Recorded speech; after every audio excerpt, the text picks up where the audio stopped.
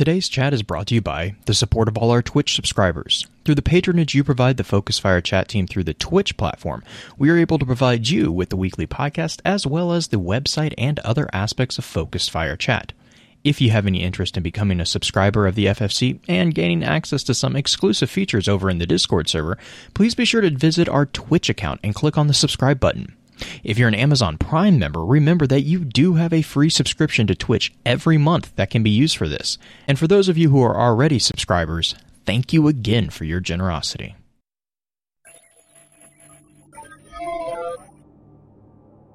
You may have heard the whispers of guardians gathering in the shadows, exploring the mysteries of this world and the worlds which surround us. We are all in search of truth. Sometimes we need to focus that search, focus that fire. And so we come together. Join us. Join the discussion. Welcome to Focused Fire Chat.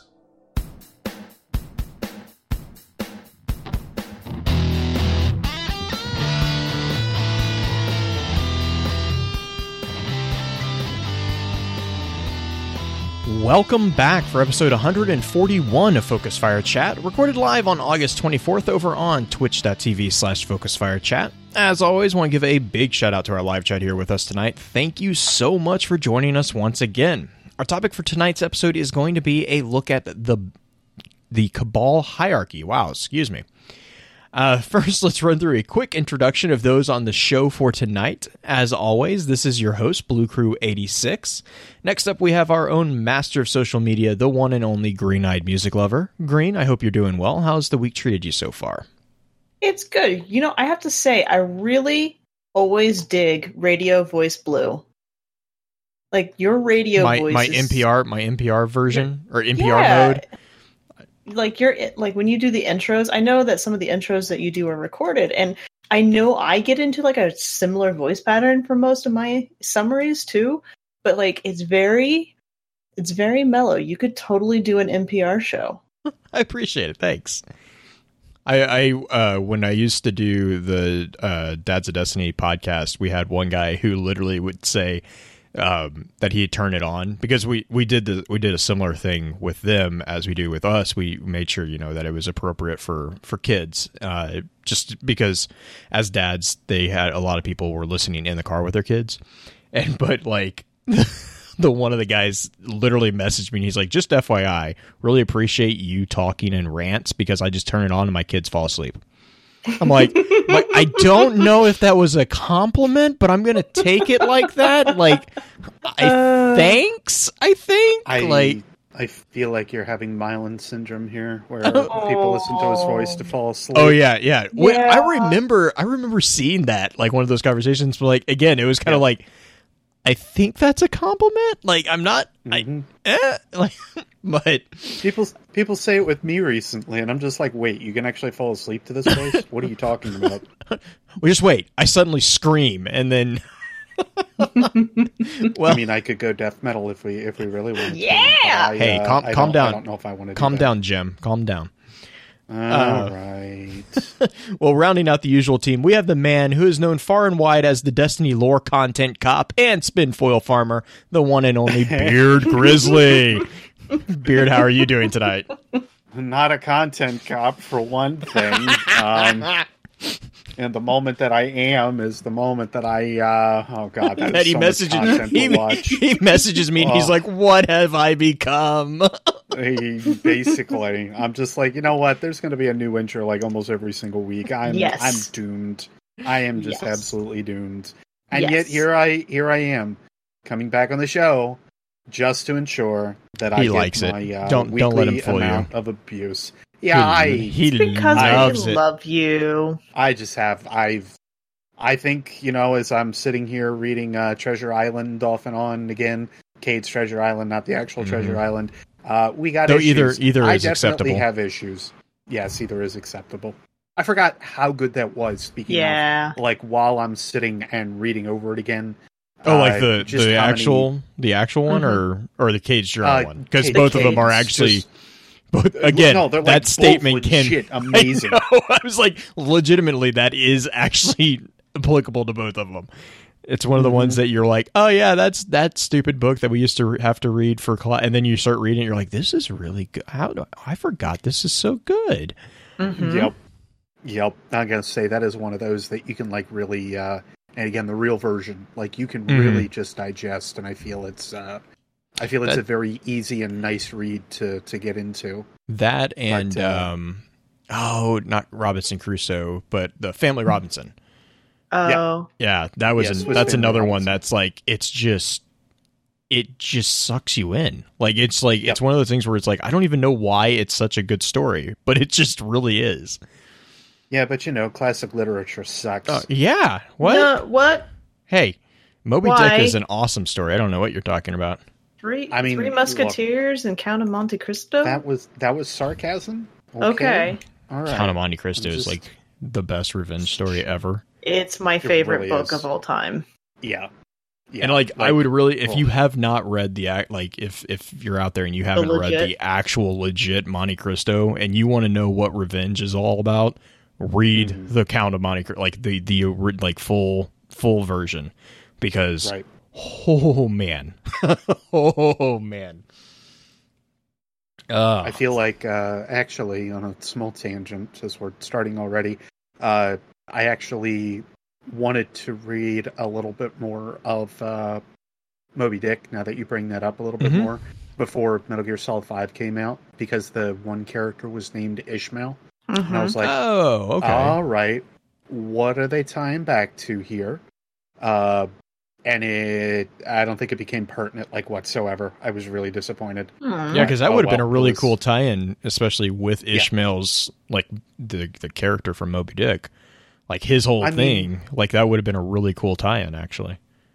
As a whole, like, he is, like, the game is another revenge story in a lot of ways, so this is going to be something, like, Metal Gear Solid 5 is a very big revenge story, and I feel like I can get, like, content ID by Konami for just even speaking the name of the game. Anyway, the biggest thing, though, about the way that it all panned out, like, it had, unfortunately, nothing to do, again, with the book, but it was still very interesting to kind of like tie it all back in. Summary, kids, please read some amazing old literature, because eventually Deadpool will kill it all. PSA for the week: read your books. Read your books, man. Classic literature is it's just amazing. If you want to know where we get all of our stories today and why we sit and talk about the ones pertinent to like right now, this is it. Not to mention, it'll also give you a greater appreciation for pretty much anything that you watch or see, even if it's not like relevant. Like, if it might not seem relevant, but like the story arcs, like these are the introductions to stories like that have resonated through pretty much modern storytelling, at least. But before we get off on that whole dangerous tangent. So quick side note for before we dive into the lore, if you are a player of Destiny 2, and I know we probably won't hear this until Monday when we release it, but if you're in the live stream, be sure to jump into Scorch, because oh my gosh. I've managed to get a couple games in, and it's like Super Fiesta from Halo. It's just like, oh my god, it is so much fun. Complete chaos. Chaos. It's impossible to see anything because, okay, maybe it's just the match that I went into, but the people on my team were just like cluster kills. Oh my god, just constantly like bunching up. I'm like, guys, it's this game mode it's rockets. Don't. I wasn't with the team. You don't play it like Control. You don't bunch up. You get I think away. Everybody's jumping around like crazy people. Which is like, it's one of the game modes where it's actually really bad to be a hunter because you don't have the floaty jumps. And I've seen so many Titans that are just like basically just hovering. Like they find a corner and they just hover in it. It's just, I'm like, that's a good, you're against a wall, which is to my benefit, but other than that, you got a good drop on people. Yep. Don't stand in the fire. Everything's on fire. That's why it's called Scorch. I think it was Triple Wreck that had tweeted out, and he's like, yeah, it's a Crucible mode where you're actually punished for team shotting things. Uh-huh. Oh. Okay. So I just wanted to call that out. I'm in absolute love with that game mode, so been having a blast. I kind of hope that eventually, like these modes kind of hold as a common, even as a private match. I really hope we get them like at least unlock it. Like, hey, here's private, because we have private matches, and just be like, here, this is always available in private match. Just because it's just shenanigans. Yep. But yeah, totally. so I know everyone here is also looking forward to diving into the discussion. So let's run through our standard intro notes, and then we'll get right into it. In our last episode of Focus Fire Chat, we discussed the Barons of the Scorn. If you ever miss an episode and would like to catch up, please be sure to check out FocusFireChat.com for archives, articles, and links to the other aspects of Focus Fire Chat. If you don't mind, please rate and, if you can, review the show on iTunes, Podbean, or whichever podcasting app you use to enjoy podcasts. Reviews are extremely helpful, as they not only let us know what we can do better, but help us stay up on the charts, which help others find our amazing community.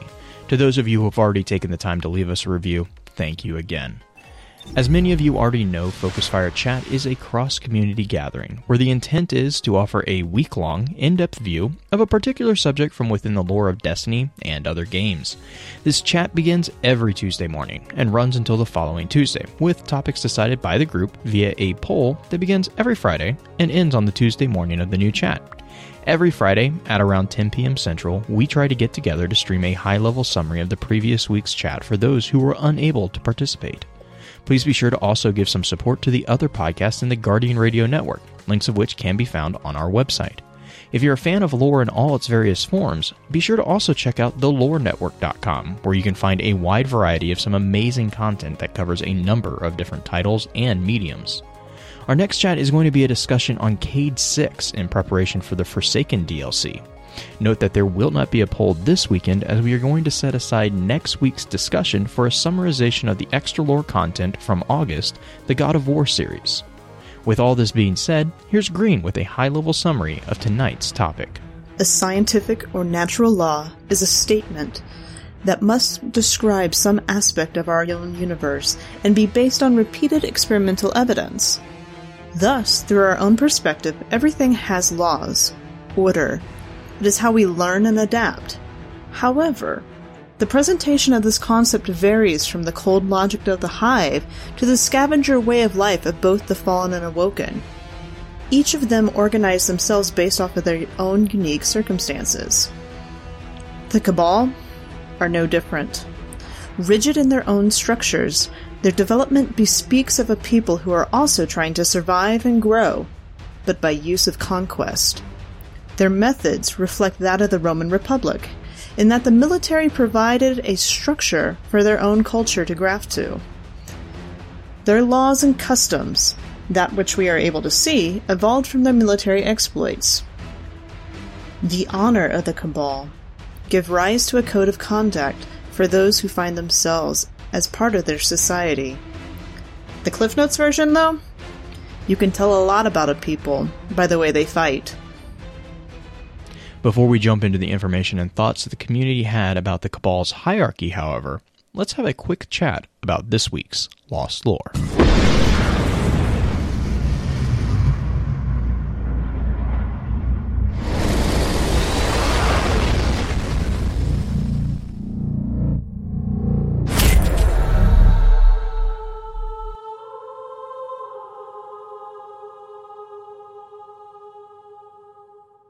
All right, so I managed to do it again this week and skip the community question.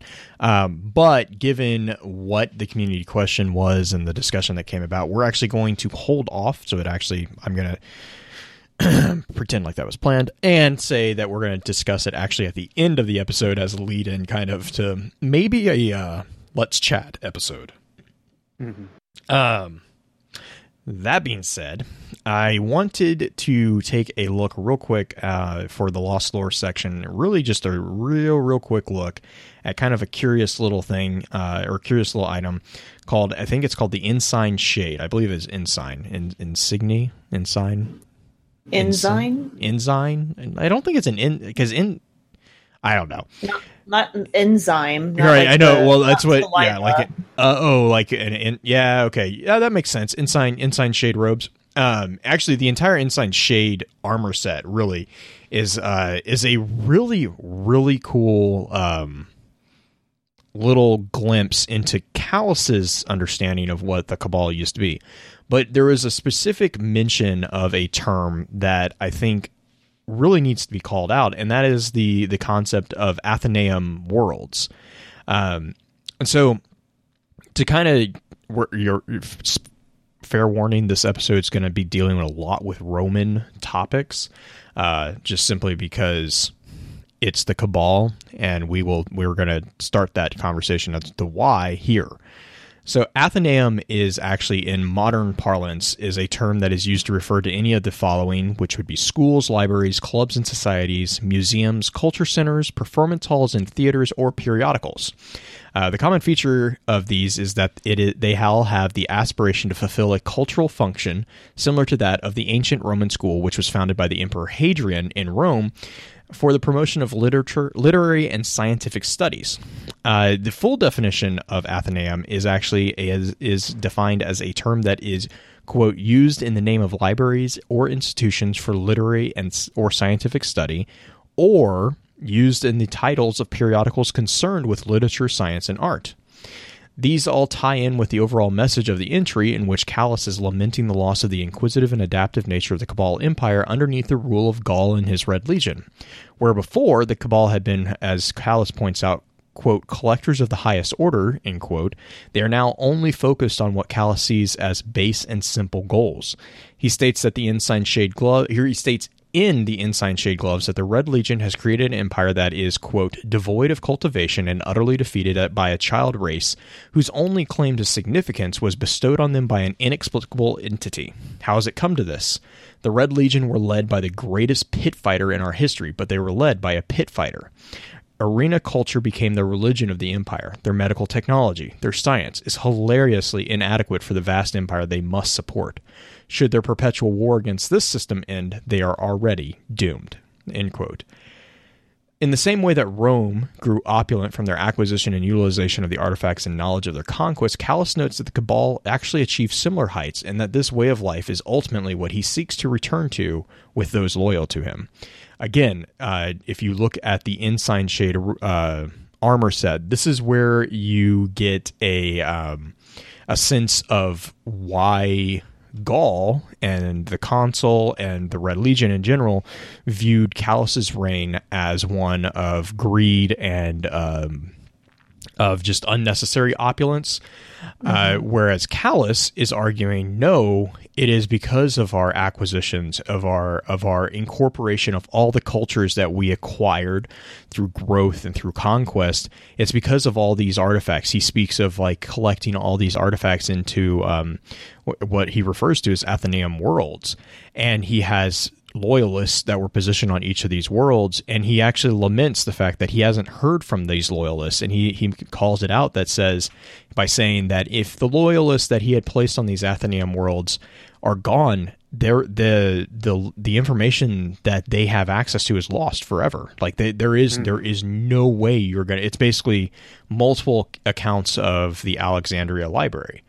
And that is what actually Callus in this particular armor set is lamenting, is because the Red Legion is so overly focused on warfare and, you know, the brutish, the blunt instruments. He makes a comment that even the vaults of Torbertal are now empty of all the weapons and artifacts, these immense weapons that they had acquired.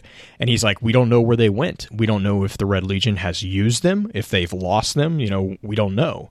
So it's kind of like it kind of paints Callus not as a Nero, but more of a Hadrian type-esque. And if you guys know your Roman history, that'll make a little bit more sense. But if you don't, Nero is ascribed for the destruction of Rome, whereas Hadrian was arguably around the time of the height of the Roman Empire. Technically, I think most people ascribe the height of the Roman Empire as during Trajan's reign, but Hadrian was around that time as well. A common thing that you might recognize that name from is Hadrian's Wall. That's in Gaul. Which, no, not the name Gaul as in France, which was a province that they were actually having problems with at the time of Hadrian. And so in response, Hadrian was like, we can't win, but we can build a wall to try to like defend our northern borders and defend the people that we have, loyal to us and that are under our protection. That was pretty much their only defense against Picts at the time, which that's a whole fascinating history, actually. If you want to, actually one of my favorite histories. The Picts are absolutely effing crazy. I love them. Yes. It was a culture of they were really kind of, I want to say they're Germanic, but no one really knows. They were Gaelic. And the way that they are responsible for terrorizing Rome, like not in the same way that the Vandals did or the Visigoths, but like the Gaelic forces that were the Picts. One of their best tactics was they would actually strip completely naked, paint themselves blue, and then charge into battle. And this is William Wallace thing, but also for the Roman troops, this was insane because they were charging into battle without armor. Second off, it's Northern Europe. They're freezing to death, and yet they're looking up and they have like 6.5 foot tall, 7 foot tall berserkers running at them, screaming, completely in the nude with blue paint on. That's it. Why not? I mean, intimidation at the. Right. No, I mean, and the Picts were amazingly good at psychological warfare. And so that's what Hadrian was fighting against when he built the wall. And he was like, I don't know. Like, they're crazy. We need to keep them out. That's all I know. And I'm going to build a wall. We're going to station people on it. And hopefully that's enough. And it was for a little while. But as far as the difference between Callus and Gaul and the whole, I can't pronounce it. Say it again. The A Athenaeum? word. Athenaeum. It's the Athenaeum. Athenaeum. I always want to say Anatheum, but that's a totally different thing. That's a different thing, yeah. But the difference between the two is basically allowing the culture to develop versus being so militaristic and, I don't want to say efficient, but restraining in a way to the culture. Mm-hmm. Restrictive, in that it doesn't allow for the growth to happen. Callus wanted to allow that, and that is, if you go in the hierarchy of needs, if we're going to kind of dive into that direction, it just means that they have more of their needs met, so they can express themselves in those different ways. Yeah, and he calls that out. And they kind of mentions this. Gaul was a pit fighter. Like, so I guess we'll kind of branch into the topic too, because this is actually a really good segue to kind of talk about the hierarchy. So in the world of the Cabal, from Callus's perspective, there was it. You have to imagine the Cabal world during Callus's reign as a very Roman Empire-esque, not Roman Republic, though that that does get a little blended, simply because it's not the Roman Empire. But so they kind of take pieces from both of it, but it is much more like the Roman Empire. And the reason I say that is that the Cabal had a very strong blood sport presence. They were very big on gladiatorial games. Callus has called out specifically multiple times where he would actually use Gaul to punish counselors. He would make people bet against it, which was also a strategy during the Roman times. It was a political kind of you lost face, and they didn't have to actually physically punish you because you've lost political power because you were forced to kind of side with the losing side. Callus kind of did that strategy, and Gaul was the weapon that he used to do that. So Gaul was actually a literal pit fighter. He rose through the ranks and Gaul, as we see in Destiny 2, Gaul was an albino Cabal, which was super rare. And so on top of that, he was like the super rare prize that, Calus all had. That is all to say that from a psychological point of view, Gaul was raised in an environment in which the only way he could succeed was literally beating people to death and killing those who stood in his way. He doesn't know anything else. Whereas Calus, we don't know a lot about Calus's extended history, but we do know that Calus was more of a politician. And we also see Calus mentioning this in that I think it's also in the Ensign Shade armor set. He mentions that the Cabal under his reign were not just known for being very, very efficient, very, very brutal warriors, but they were also very good diplomats. It was very much more akin to the Roman Republic, whereas Gaul's Cabal Empire is much more akin to the Roman Empire in that sense. There's a bit of a play off of each other there. Calus, I keep wanting to call it Rome. Calus's empire was much more political. It was much more debate oriented. The debate halls were called out by Calus as being this very, very not violent, but very aggressive. Backstabbing, a lot of... not like backstab, not like negative. Yes, yeah, there was. But it was like true diplomacy, right. Whereas Gaul is the trial by combat. Calus was, just as deadly, but it was around wordsmithing, whereas Gaul is around bloodletting. And political maneuvering. Right. But the other thing to mention, though, between the two of them, in so much that Calus, there's a downside to both of them. Correct. There's a very strong downside to both of them. Yes. So Calus's downside actually is what set Gaul off to react the way he did.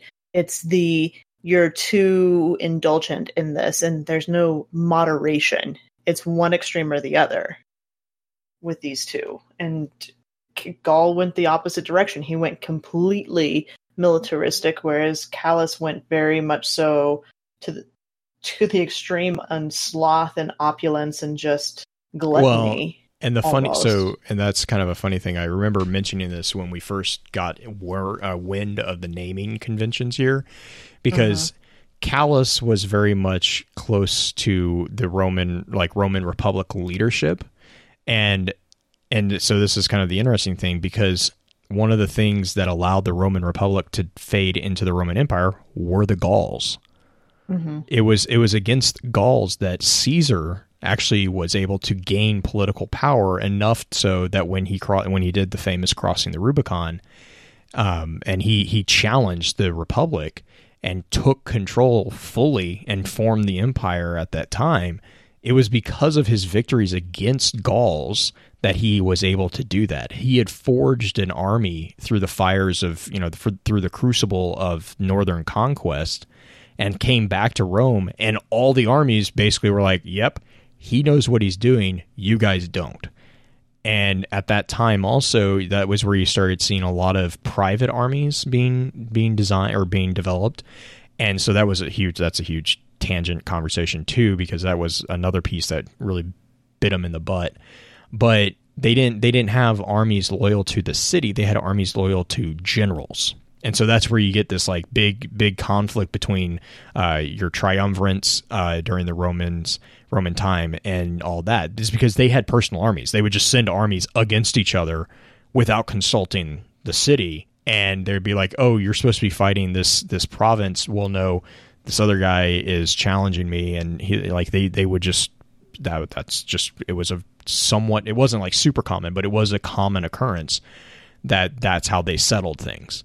And so that was the world in which Caesar came back in. And Caesar had probably at the time one of the most hardened armies, because they had survived so many campaigns that were basically suicide missions. They had been sent to die, and instead they won. And so when they came back, it was like, yeah, not only did we win, we're going to take this. Sorry, I'm checking chat real quick. So, real quick, if you guys don't mind, I'm going to jump back to a brief introduction of Cabal, just for anyone who, has been under a rock. So, as a basic introduction to Cabal, to kind of give you an idea of the anatomy or these actual physical presence of these.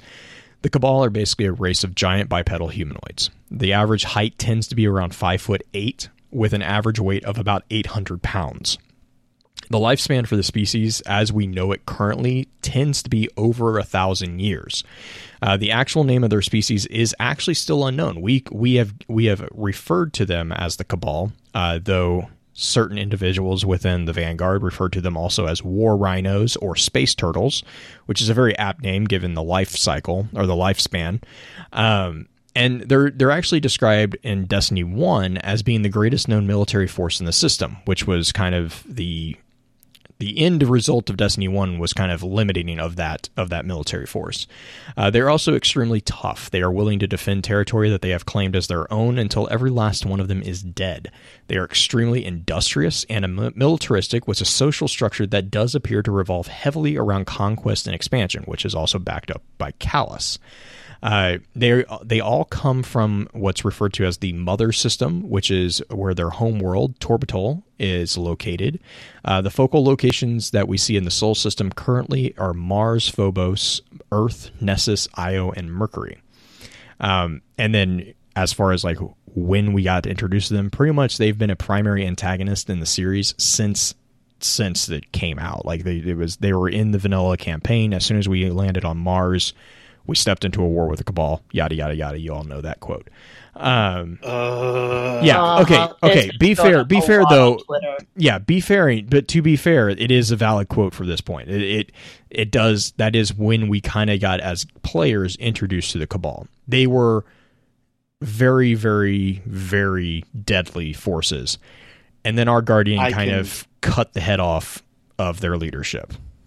I can still sit back and go, Cabal again? Yeah, Cabal again. It's just my head. Yeah. So to kind of break out these field. So this is kind of a weird subject because there's a lot of different layers of hierarchy, especially within the Cabal. First off, a very curious facet of the Cabal is that they are actually one of the few antagonistic NPC races that don't seem to worship anything that we can see. We don't. There is no worship at all in their society that we can see, other than to like the God Emperor type worship, which again is very Roman-esque.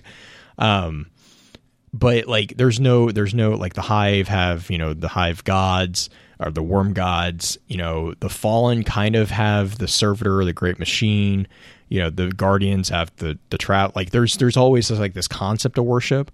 The Cabal have absolutely nothing. Like we have not seen anything in game so far for them to worship anything. So there's a lot of different breakouts of hierarchy in regards to the Cabal. Callus actually states, the Cabal, I remember, were an eclectic people. There were so many indoctrinated species among us, they defied reckoning. The Red Legion have changed all that in my absence. So again, to kind of point back to the inception of the name Cabal, a Cabal is a gathering of different individuals for usually nefarious purposes. A Cabal. In game, to kind of run, do you want to run through the units for us real quick, or do you want me to? I don't know which units are we talking about? Like all of the units? Yeah, just real quick. I kind of put together a little quick summary of them, and I'm trying to make sure. Yeah, starting at the top, I have them ranked on the units for as far as like height and hierarchy. So the first one is the highest on the field. Okay. So as far as field units, the one that we see the highest rank without being named generally are Centurions. They are the Cabal Field Commanders. They are armored with a formidable collection of combat electronics and munitions, referred to as the eye and the fist of the Cabal, the leather that binds the unit together. They assess control over local resources and the Cabal battle network through the use of field ciphers. Following them, which I find these guys more annoying, are the Colossus. The Colossus are massive figures that tower over the other Cabal. This heavy infantry unit is meant to hold up against even the most aggressive assault. They utilize the heavy slug thrower, which fires a hail of micro rockets. These guys are more annoying to me than Centurions. I think Centurions are pretty simple to take out.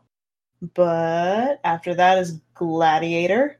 These are your two sword or two knife kind of guys. They are heavy melee infantry equipped with the Cabal Severus. These soldiers will charge into battle with relentless abandon, their blades and incredible strength augmented by astonishing endurance and agility. These seem to represent the pit fighters from which Gaul was risen during the gladiatorial games, with which Callus was known to have enjoyed. Incendiators. I think you forgot a T in that one. Nope, that is actually how it is. It's Incendiars. Yep. That's weird. Yeah, it's annoying. In it. I know. Every time. The reason I know that is because every time I type that stupid thing, I wanted to put the T, and I'm like, nope. It's not how it's written. I was like, Yeah. These guys are the fun boom boom guys. They are armed with Cabal magma launchers. These are the pyrotechnic units of the Cabal military. As with most flamethrowers, general advice is to fight from a distance due to common explosions upon their demise. These guys are fun to blow up because you can ping them into the jetpack on the back or the fuel pack on the back, and they will blow up and create an area of effect damage to anybody who's close to them. They also sucked on 1AU during the solstice because they would push you out because they have a nice little blast, like a little boop that would push you out into the sun or push you off the... I may have a real beef with that mission, but moving on. The Phalanx.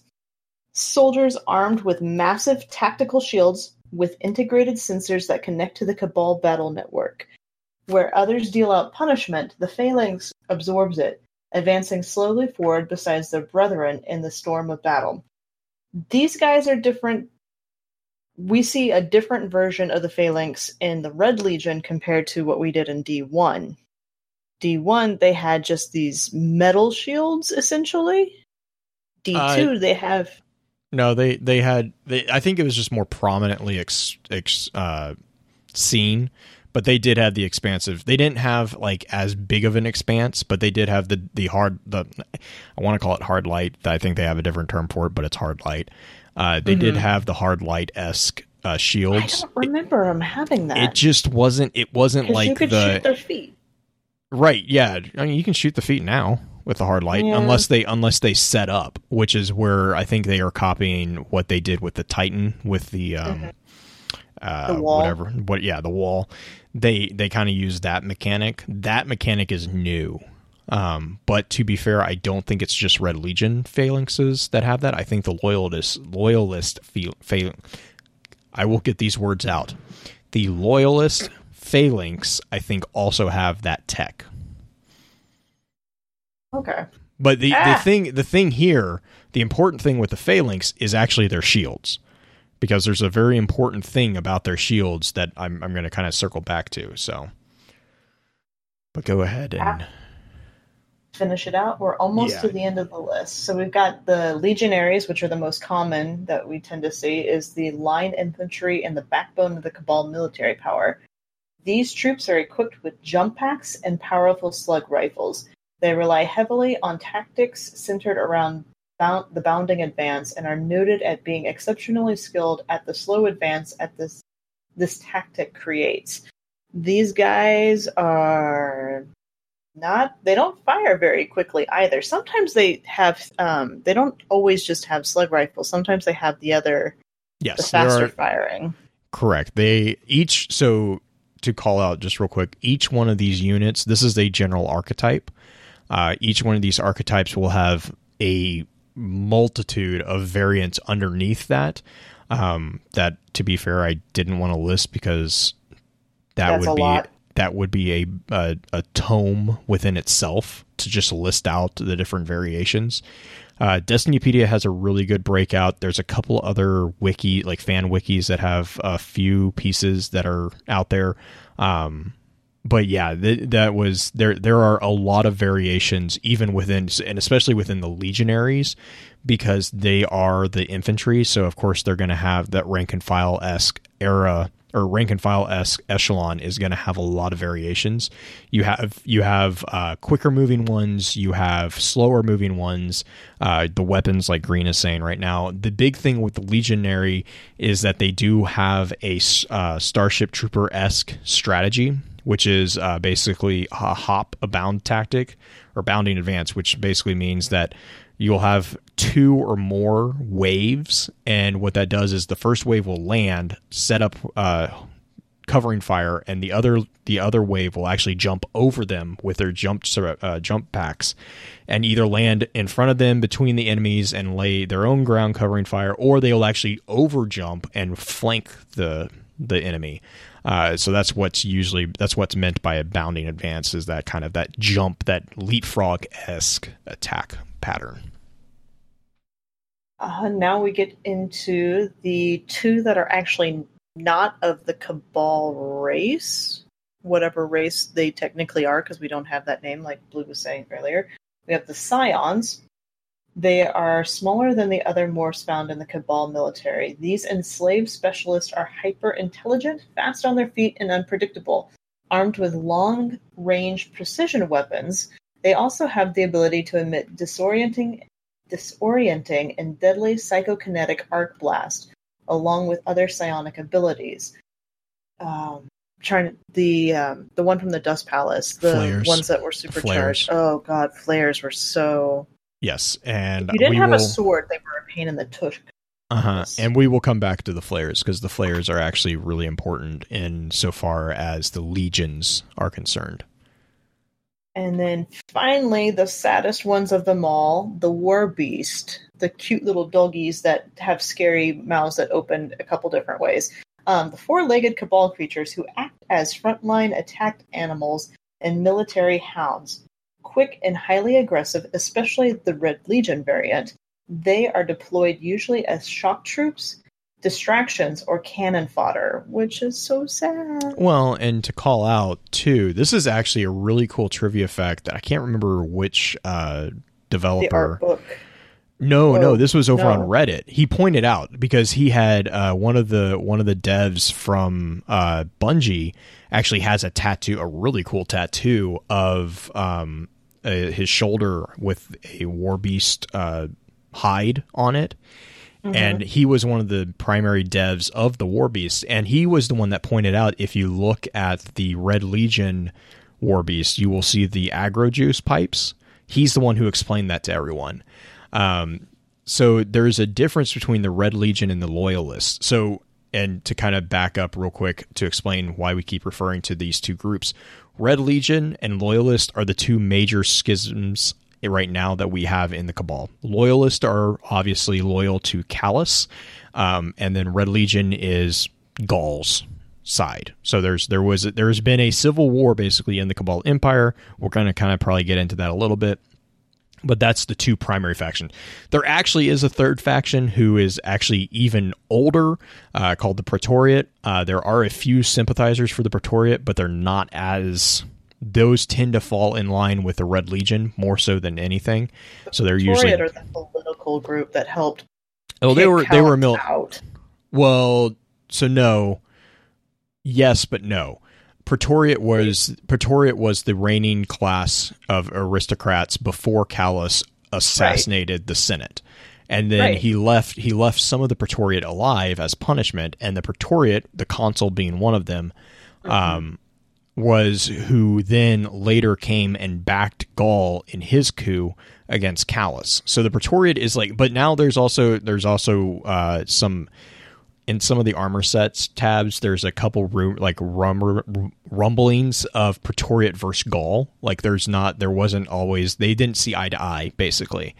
Gaul was a tool for them. Yeah, and Gaul didn't act like a tool. Like he to be fair with Gaul, acted like a tool, but not that kind of tool. Gaul did not let himself be played as easily as I think they wanted him to be. But that'll be more of into the coup conversation than this right now. But really quick, the War Beast, one of the saddest things was actually learning what the Red Legion did to them. If you look really carefully at the War Beast that you experience on the Leviathan, they are significantly different. The Red Legion War Beast are the red scale mail covered. They almost have mechanical augmentations. They have the claws that have been mechanically augmented, the headpiece, the head shield that they have. And if you actually, when you kill a Red Legion War Beast, and you look really closely at it, which some of us have done, you'll notice that there's a lot of these pipes that are running into their skull. Well, we didn't know what they were for. That is because the Red Legion is literally pumping what's called aggro juice into their brains. So these animals are basically in a constant state of frenzy, and they have no regard. They're miniature Banes without the voice. Yeah, pretty much, and which makes it just really even sadder. Another little trivia fact is that the War Beast skin is one of the toughest materials in the galaxy at this point, as far as the Cabal are aware of. That occurs like naturally. So that is why the Red Legion often will have the War Beast hide as part of their armor. That's why they wear it. It is literally an amazing set of armor.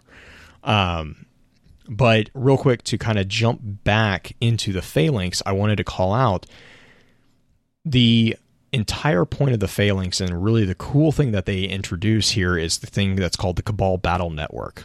This is a entire system. Imagine this as the Vex network, all right, but it's for the Cabal. The Centurions actually have within their armament those military what did I call it? What did I say? Combat electronics. That collection of combat electronics is actually what gives the Centurion absolute control over the local resources through the field ciphers. And so what a Centurion will have is a collection of all the information that is being collected from all the units in the field, in his area or her area. And they use those sensors to then direct every single unit to, it's basically a giant RTS game for them. And the importance of the Phalanx is that those shields, those giant shields that they carry, those are massive sensor input units. So they are actually retrieving real-time data to see what's going on from their phalanxes. And you see, cool. Yeah, it's a really cool thing. That's why the Centurions is kind of, I've kind of listed the Centurions as the highest in command. I think the only argument that I've seen is the Colossus technically might be higher in command, but I would argue that's because we just mostly experience named figures that are Colossus archetypes, not because the actual are commanding officers. The Cabal Centurions are definitely the field commanders that are in charge of the squad-based events going on. So that being said, do you want to really quick kind of jump into the organization of legions or the rank hierarchy? Sure. We're skipping over. Yeah, I'm gonna come back to the legions. Presence. Yeah, I'm going to come back to the legions because that's going to be a huge conversation, simply because it's very, very heavy on political and military importance there. Okay. So real quick, go for it. Just not a cliff notes, but like a preface to this. Some of these are very similar to actual Roman names. Some of them are not. Yes, that is correct. And I believe we kind of broke this down. So there's we've done a couple of episodes on the Cabal, and I can excuse me, I can link them in the show notes. But if you are curious, they are episode 64, which is where we kind of discuss their weapons. Episode 22 actually was the initial introduction of the Cabal. 92 was where we discussed the Empire, which was kind of a comparison to the Roman Empire more heavily. And then 106 was the hit list, which was where we introduced Callus with the what's been colloquially called the Cabal Bible that came with Destiny 2's edition or limited edition. And then episode 128 was a conversation about Benedict 9940, which again kind of dealt more with the Leviathan raid, but it also kind of tied back into it tied back into the Cabal pretty heavily. So to kind of jump into real quick the ranks, Beard, do you want to jump into the ranks real quick, or do you want me to run through them?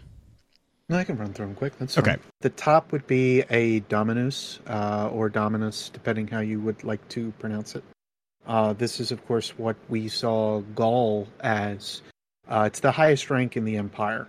It's equivalent to military dictator held by Gaul, as I just had mentioned. But this wasn't until after the consul and Gaul had removed Callus from his position, which is kind of funny to think about because the consul actually had given the rank of Dominus to Gaul instead of taking it for himself. So that should give you a little something behind it.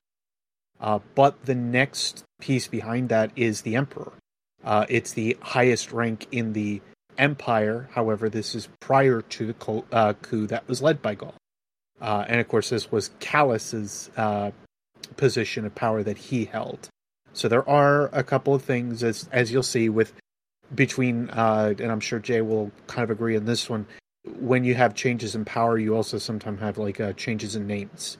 Mm-hmm. And this will definitely happen in title, depending on what type of reign is happening within that time period or within that time in general. The next, though, would be a Primus.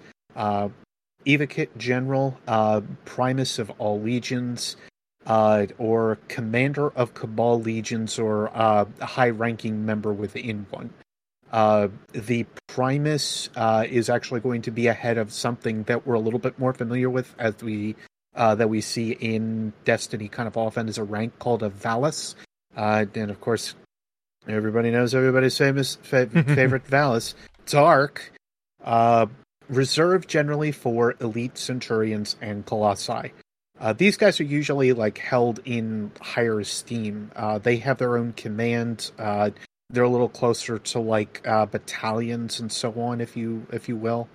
But when you start to see, and Turchain was going to point out what I was going to see, or say rather, the Primus are something that we see a little bit more of the Red Legion.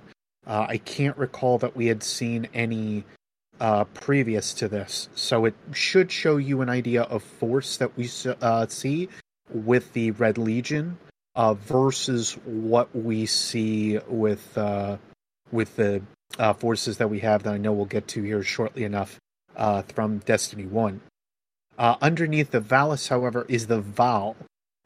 Seen among Phalanx, Centurions, and Incendiary Body of Guards. These guys basically are higher rankings. They kind of, I guess you could say, almost help with platoons. So that's another thing to kind of keep in mind. Underneath them, though, are commanders. Unknown where the actual position in the hierarchy is, as this is a rare designation in the Cabal we have seen so far. Commanders are kind of weird, because again, we haven't seen too many things that are really showcased as Cabal as this is, or commanders rather, as we kind of show here. I can't actually think of seeing any commanders off the top of my head. Hang on real quick. Minus what we even see with a couple of the loyalists. I know that in the Leviathan there are a couple of commanders that'll pop out. And I think there's a couple of quote-unquote commanders that we see with the Taken, but I could be wrong with that. Yeah, I know Druis was during the Hollows. Okay. I think that's the only one that really hang on, I'm trying to... I actually didn't connect... I didn't collect all of the commanders. The commanders have to get their key codes, right? Right. Yeah, commanders or centurions. That's where the field ciphers come from, if I remember correctly. Right. Wait, are you talking about during Destiny 1 or Destiny 2? D1, I think. D1, yeah, D1 on the Dreadnought. That's where we learned about the field ciphers with the Battle Network. Right. Because we were actually hacking into the Battle Network to basically proxy as a commander to summon troops that we could then kill. Okay. Which was kind of rude of us, to be honest. I thought it was fun. It was a nice, Oh, no, it was fun, but it was like, if you actually think about what we're doing, it's like, wow. I feel like I was playing the slots. We're kind of like a-holes. Queue them up. Well, yeah. But, and? Yeah. So well, no, I mean, yeah. It is noted, I think you said this, it is noted that commanders are possibly underneath the Val. And the Val, and just real quick to call out for the Primus. Primus is actually it's one of the few ranks that actually is very obviously segregated even within itself. We were introduced to the rank of Evocate General or Primus of all legions with Destiny 2. Before that, we had just known about the Primus. The Evocate General is actually the Primus of all legions. So it's actually the Primus of the Primuses. It's the first of the first. Primus is Latin for first. So it is actually, that is also an actual title from Rome. Which, if I recall right, wasn't that the one that was, and I could be wrong here, wasn't the Ghost Primus what Calus had called Gaul? Well, because Gaul was a Primus underneath Calus. Yep. And then he and, oh God, what's her, the Evocate General, the one that was paranoid. Who was part of the target. Oh gosh, I just blanked on her name. I'm gonna say don't remember that one. Amun Arath. Yeah, that's right. It was the one that was like, wait, why is it a Wrath? Yeah, why? That's the one everyone lost their minds on. Amun Arath was the Evocate General of the Primus underneath Calus. And then Gaul was one of the Primuses. Actually, Gaul was the Primus of the Red Legion. The Red Legion existed underneath Calus. Right. And he was known as the Ghost Primus simply because Calus, again, is an albino, which is super rare. But yeah. So, what was I going to say? Was it about commanders? I'm sorry. No, it was about the Dominus. Okay, so you made a comment about this. So there's an interesting, confusing factoid here. So Gaul refuses to take the title Emperor. Which, again, you kind of mentioned this. This is very common in political upheavals or revolutions. Like, the person who deposes the king is like, there will be no more kings. I am now the king. But it's a synonym for the king because he doesn't... Yeah, it's this huge political game. So Gaul refers to himself as the Dominus. Everyone around him refers to him as the Emperor. Like, the consul constantly refers to him as the Emperor. There's other people within his legions in some of the lore tabs that refer to him as Emperor, which is kind of also frustrating because we have a few tidbits. I'm thinking from Destiny 1. I'm thinking of not from Destiny 1. Sorry. The Dune Marcher lore entry is one of the confusing ones because we don't know if they're talking about the Emperor Calus or the Emperor Gaul, because there's actually a bit of a schism even within the Cabal here in the Sol system during Destiny 1 that we saw, because some of the Cabal are in favor of Gaul, and some of them hold to the loyalty of the Empire and Calus, and so there's a bit of a schism between that particular piece as well. But yeah, I did want to make a comment that yes, you are on the nose as far as the entire point of Dominus and Emperor. They're the same thing. It's just it's literally the appearance. Yep. Like I say, it's just a type of like how you would want to be seen as well. Right. And just to round it out real fast as well, because I don't want to miss it. The Brachus is underneath the commander, possibly. They're at least underneath the Vol, which we kind of know of at this point. Which again, the commander is kind of the weird one. They could just be taskmasters for all we know.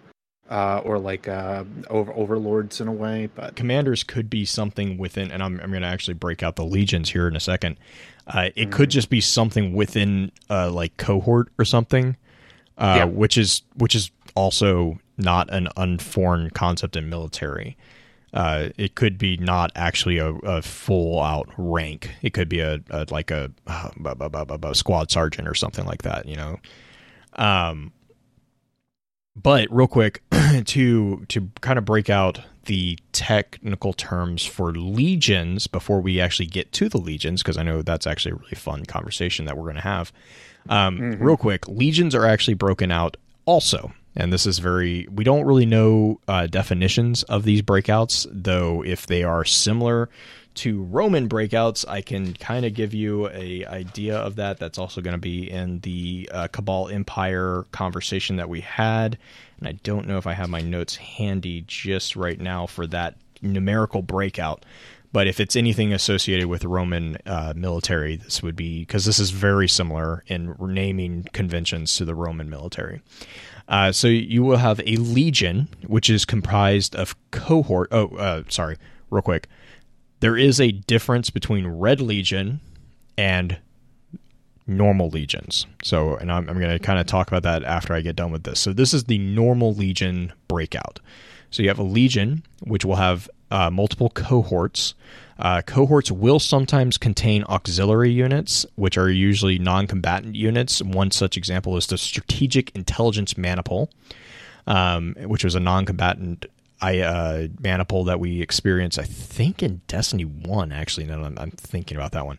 But underneath cohorts, so you'll have cohorts that form a legion, and then inside the cohorts, you'll have groups called sentries, and then inside the sentries are maniples, and then inside the maniples are squads.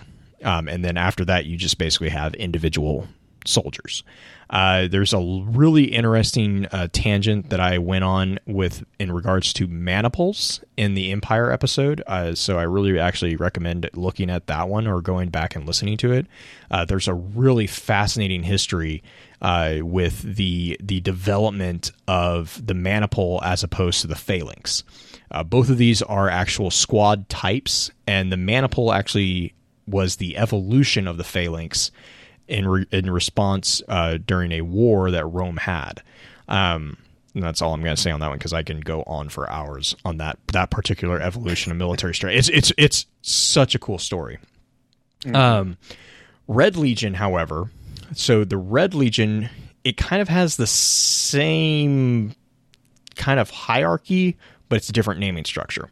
So you have the Red Legion that is made of what's called fractures. And those fractures are then made of scales, which are then made of bridges, which are made of masses.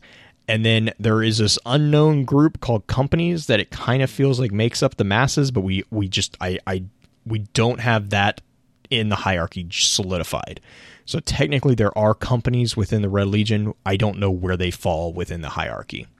So that's kind of the difference, is a legion, then fractures, scales, bridges, and masses. So that's you will see a lot of these within the lore entries and ghost fragments. Any of the ghost fragment cabal, like the reports to the Primus about the Dancing Guardians, for example, you'll see cohort 7 or 7th cohort, maniple 5, blah, blah, blah. That is literally their call sign to tell the Primus that they're reporting to where they're reporting from, what aspect of the field they're reporting from. So, that being said, do you want us to dive into the actual legions themselves? Mm-hmm. We'll actually start somewhat. So, fair warning, the legions do have a hierarchy, though it's really fluid, with the exception of like the Sand Eaters, which are at the bottom always, which makes sense. Eat the sand. Yeah, I kind of feel bad about the Sand Eaters, but I mean they're basically the base troops. Other than that, the hierarchy of where each legion kind of falls really is up to debate. Like, I really don't feel comfortable saying that they're like, other than the Skyburners and Ice Reapers, are up at the top. But other than that, they have different utilizations. Like each group does. Like they're different. Right. So, for example, so going off that as a segue, Sand Eaters. So we predominantly experience so in Destiny 2, we predominantly only experience 2 legions. Red Legion and Loyalist. In Destiny 1, we had a lot more diverse target selection. Sand Eaters were the Cabal that you saw in Destiny 1. Their armor color scheme was usually a white with an orange or light green. And I actually, that's what I forgot to grab. I forgot each of these legions also do have their own insignia and logo, and I forgot to grab that, so I apologize for that. So they are the white, light green, orange-esque armor. And basically, these are the bulk of the Cabal ground forces on Mars. They were deployed as base troops to hold ground instead of leaving it vacant. And generally, they're under the control of another legion. And really, honestly, there doesn't seem to be any individual member of the Sand Eaters that is above the rank of Brachus. And that kind of ties into the Dust Giants a little bit. But real quick on Sand Eaters, they basically are the ones that get stuck on patrol because they're expendable. I mean, that's really honestly, they are the when you talk about infantry rank and file, that is the Sand Eaters. Let's say they're the boots on the ground. They're the ones that they're the grunts. Granted, the Cabal are always boots on the ground, but well, fair, except for if they're in the land tank, then they're wheels on the ground. Right. But they're silly land tank. They're just a bit more designed to, or their force, at least as the Sand Eaters are, just a little bit more derived around full land combat with a little bit more backup from the Dust Giants, as I know we're going to get to. Right. And I really feel like if it wasn't like with the Sand Eaters the way they are, if I am trying to recall back to some old Grimoire because it has been a while since I have read it. No pun intended. The entire idea behind the Sand Eaters is that their morale is just dipping hard. They are the personification of the war of attrition that the Cabal are locked in. Like, exactly. Oh my gosh. Yes, yep, and that is 100% correct. Yeah, they fit that position, unfortunately, very well. And it's a shame for them because, of course, you come to find out that they are just troops that are trying to, manage themselves and not burn out or really just not die. But the largest thing that I think really gets to me is just reading some of the entries from some of the lower ranks in the Sand Eaters. They still have some pieces behind them that, unfortunately, I don't think plays very well in Destiny 2. That they don't have humanity per se, but they have some means behind them that, like, I really can empathize with. Mm-hmm. Like that's what I like about the Sand Eaters. I think a little bit more. Again, very low morale. They're just trying to do what they need to. They're just following orders as they can. They are, as we said a couple times, they're just full-on grunts, and it's showcased with some of those lore entries that we've had over time. Yeah, and if you work really, really hard as a Sand Eater, you might one day grow up and become a Dust Giant. Which is sad because they're at the bottom of the pool. Right. Well, except Dust Giant. Well, so there's a little bit of an interesting twist on Dust Giants. real quick, Dust Giants color schemes. These are going to be the dark green and orange armor. Again, similar to Sand Eaters, they're highly trained and heavily conditioned troops, and they are deployed to hold ground against heavy offense or push ahead to new ground. So these are actually more of the more advanced rank than Sand Eaters. The interesting thing about these guys is that the highest known figure is actually Valus Ta'Arc, which, you know, everyone recognizes that name. Valus Ta'Arc, why? Well, Valus Ta'Arc commanded the Siege Dancers, but he was a Dust Giant. Yep. Like he is a Dust Giant, but he was in control of the Siege Dancers. And so a large portion of their numbers does seem to be recruited from veteran Sand Eater infantry. They are in the order of battle positions, basically designed as mobile reserve and shock troops or shock forces. They are specifically trained to blunt the major Vex offensives and reinforce lines of battle where the defenses are utterly failing. So these are, the reason we know this is because we have an intercepted comms from a Sand Eater group, Sand Eater squad, I believe, who are just being completely decimated by Vex, and they are calling to the Dust Giants for reinforcements, and that's where the Dust Giants that's what they kind of do. They are the kind of, well, they are the shock troops that are held in reserve, and the Sand Eaters, when they get overrun or when they experience something that they can't handle on themselves, they call in the specialist for the ground troops, which is the Dust Giants. That actually brings me to what I'm interested the most in as far as this Legion, is the Blind Legion. Mm-hmm. And this is the group that has armor that is black, white, and red, which is an amazing color choice. I completely commend them for their making sure that color really pops against the black and red. It's very, very easy to target them. These troops are interesting. They have a singular goal, and that is the securing and protecting of Vex artifacts, which is an odd thing for the Cabal. They were led by the former Primus Shaal, which was a figure that Arc Guardian defeated in the Garden Spire strike from Destiny 1. This Legion actually operates with a very unique strategy that was developed by Shaal, in that once they had secured an artifact, the troops would then be divided into two duties: security and patrol. They are positioned at the heart of the war against the Vex and Mars, and so these soldiers are those who descend into the buried ruins and catacombs of the Martian landscape, hunting for Vex presence, which actually brings me to the part that I find the most curious. This was a theory that was from about 2 years ago over on Reddit from a user that goes by the name of Nemissary. And they say, I have a headcanon theory that the Blind Legion's goal to secure and protect Vex artifact is actually an outgrowth of their original tactical role for the Cabal of battlefield sappers. They dug massive tunnels underneath battlefields using immense drills like you see in the Cabal warbase.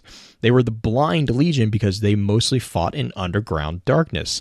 They only became Vex specialists because the Vex had already infested the underground tunnels throughout Mars. And I was like, that is a really good point, and it makes a lot of sense to me. So I don't know what if you had heard that theory or not. Mm-mm. No, I hadn't.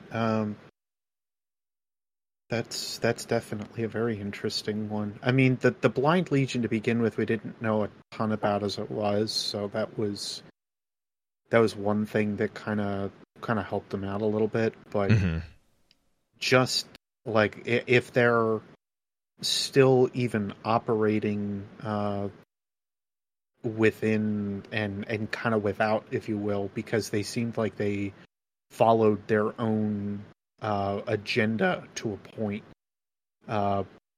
They were still obviously with the Legion, but they seemed like they just follow their own needs because of that goal that they have, that singular need.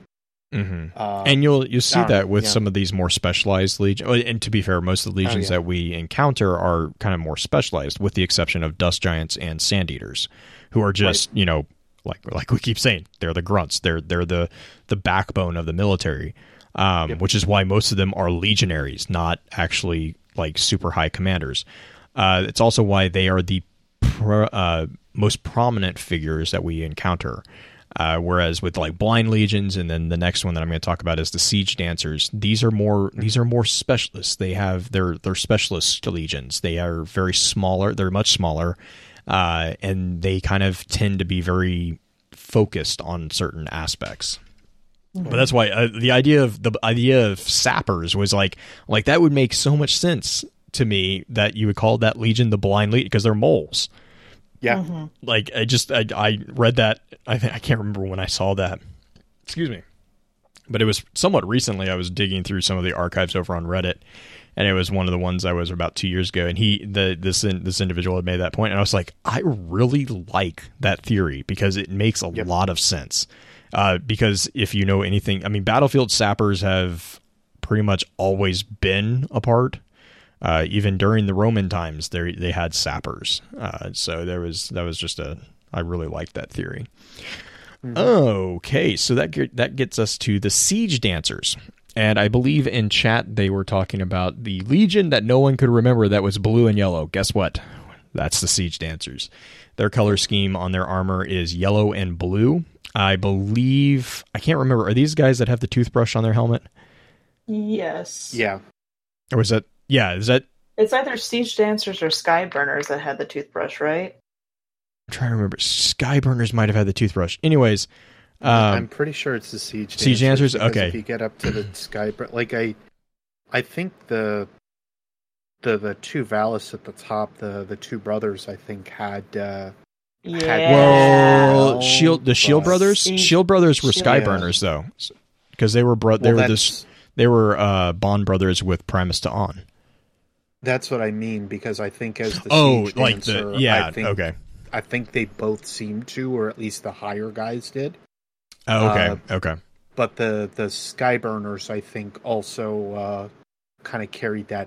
I feel like that's more of like a point, if you will, like a show. Yeah, her change just corrected us. Yeah, Skyburners had the toothbrush.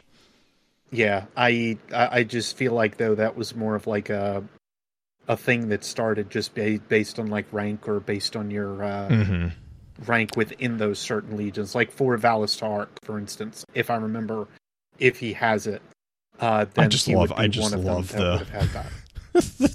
It was the best part about the Saint 14 helmet too. I mean, let's all be honest. The toothbrush is the best part. So going back to siege dancers real quick, like I said, color scheme is yellow and blue. These troops are they're trained in lightning fast combat that utilizes aerial support and heavy weaponry. These are tools that allow them to clear large areas and protect key locations, while other Cabal forces clean up what was left behind.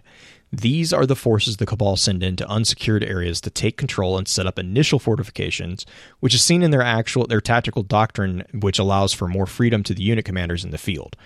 Our interaction with the Dancers actually came after we removed the leadership of the Sand Eaters and Dust Giants when they were ordered to reclaim the area by Valis Ta'Urc.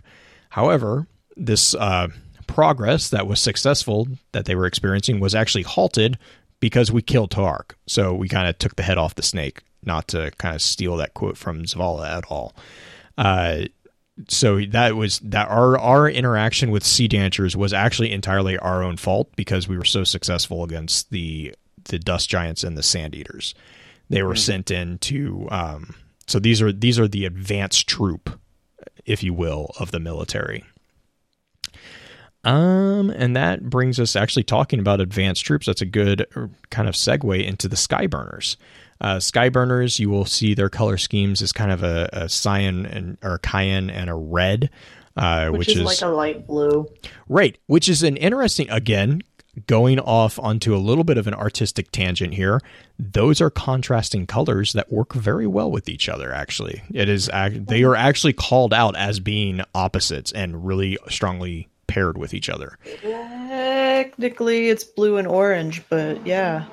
Well, because cyan is more of a green, and instead of a blue, and red obviously is not. Well, red's one of the primaries. So, anyways, but it's because of the greenish tint to it is, I think, why they usually pair it with red. I just found that. I was like looking because I read. Is it cayenne or is it cyan? I always pronounce it cyan, but okay. Because I was like, okay, seriously, cayenne what pepper? color? Yeah, well, that's all I can think of.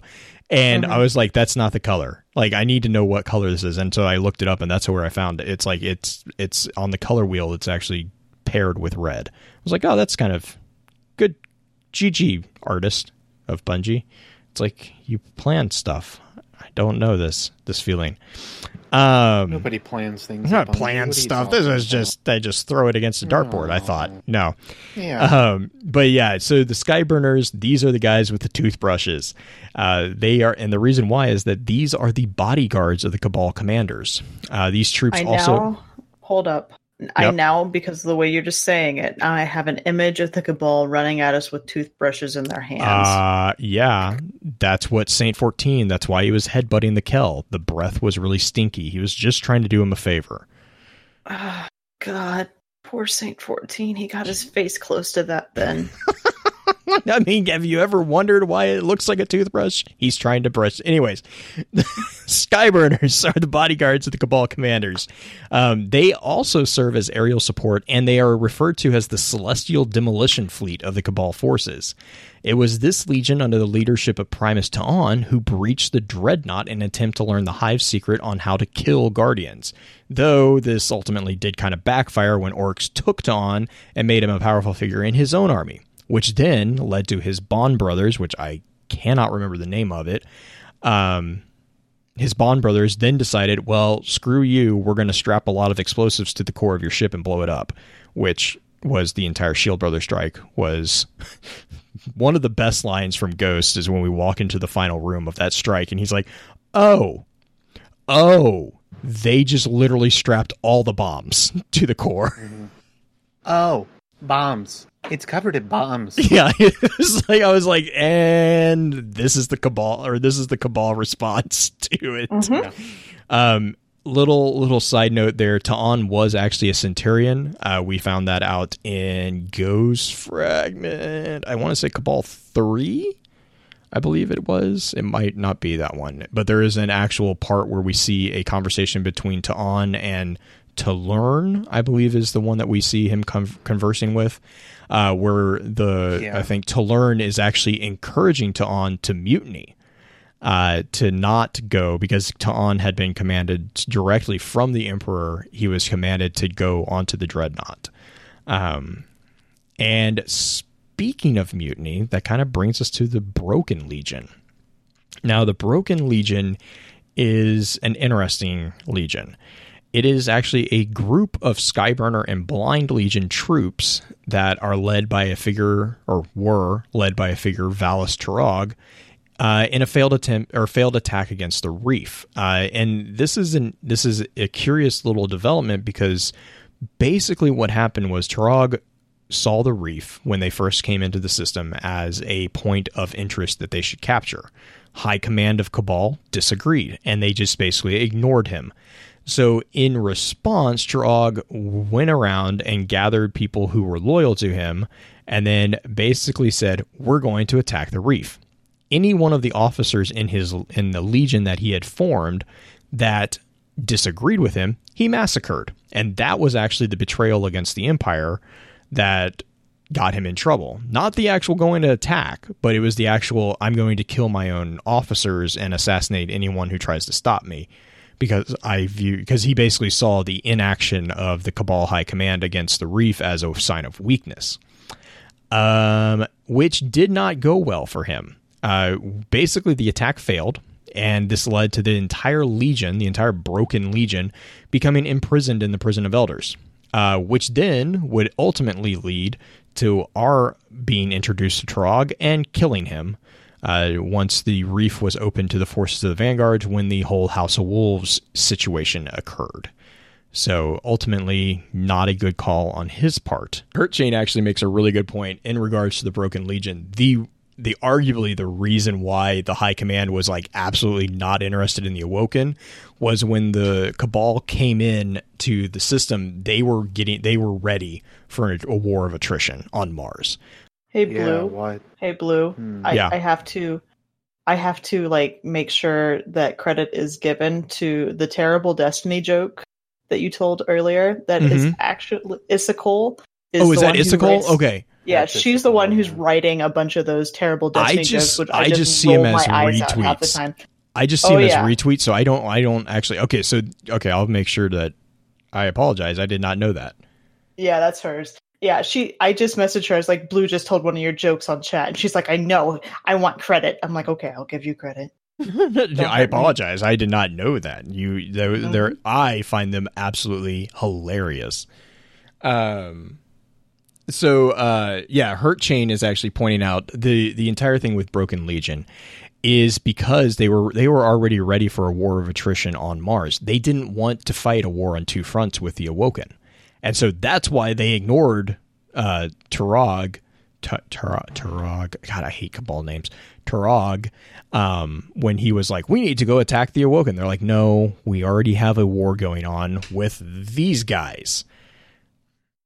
And now that I think about it, Beard, the Fallen are the only ones who aren't focused on Mars that we've seen yet.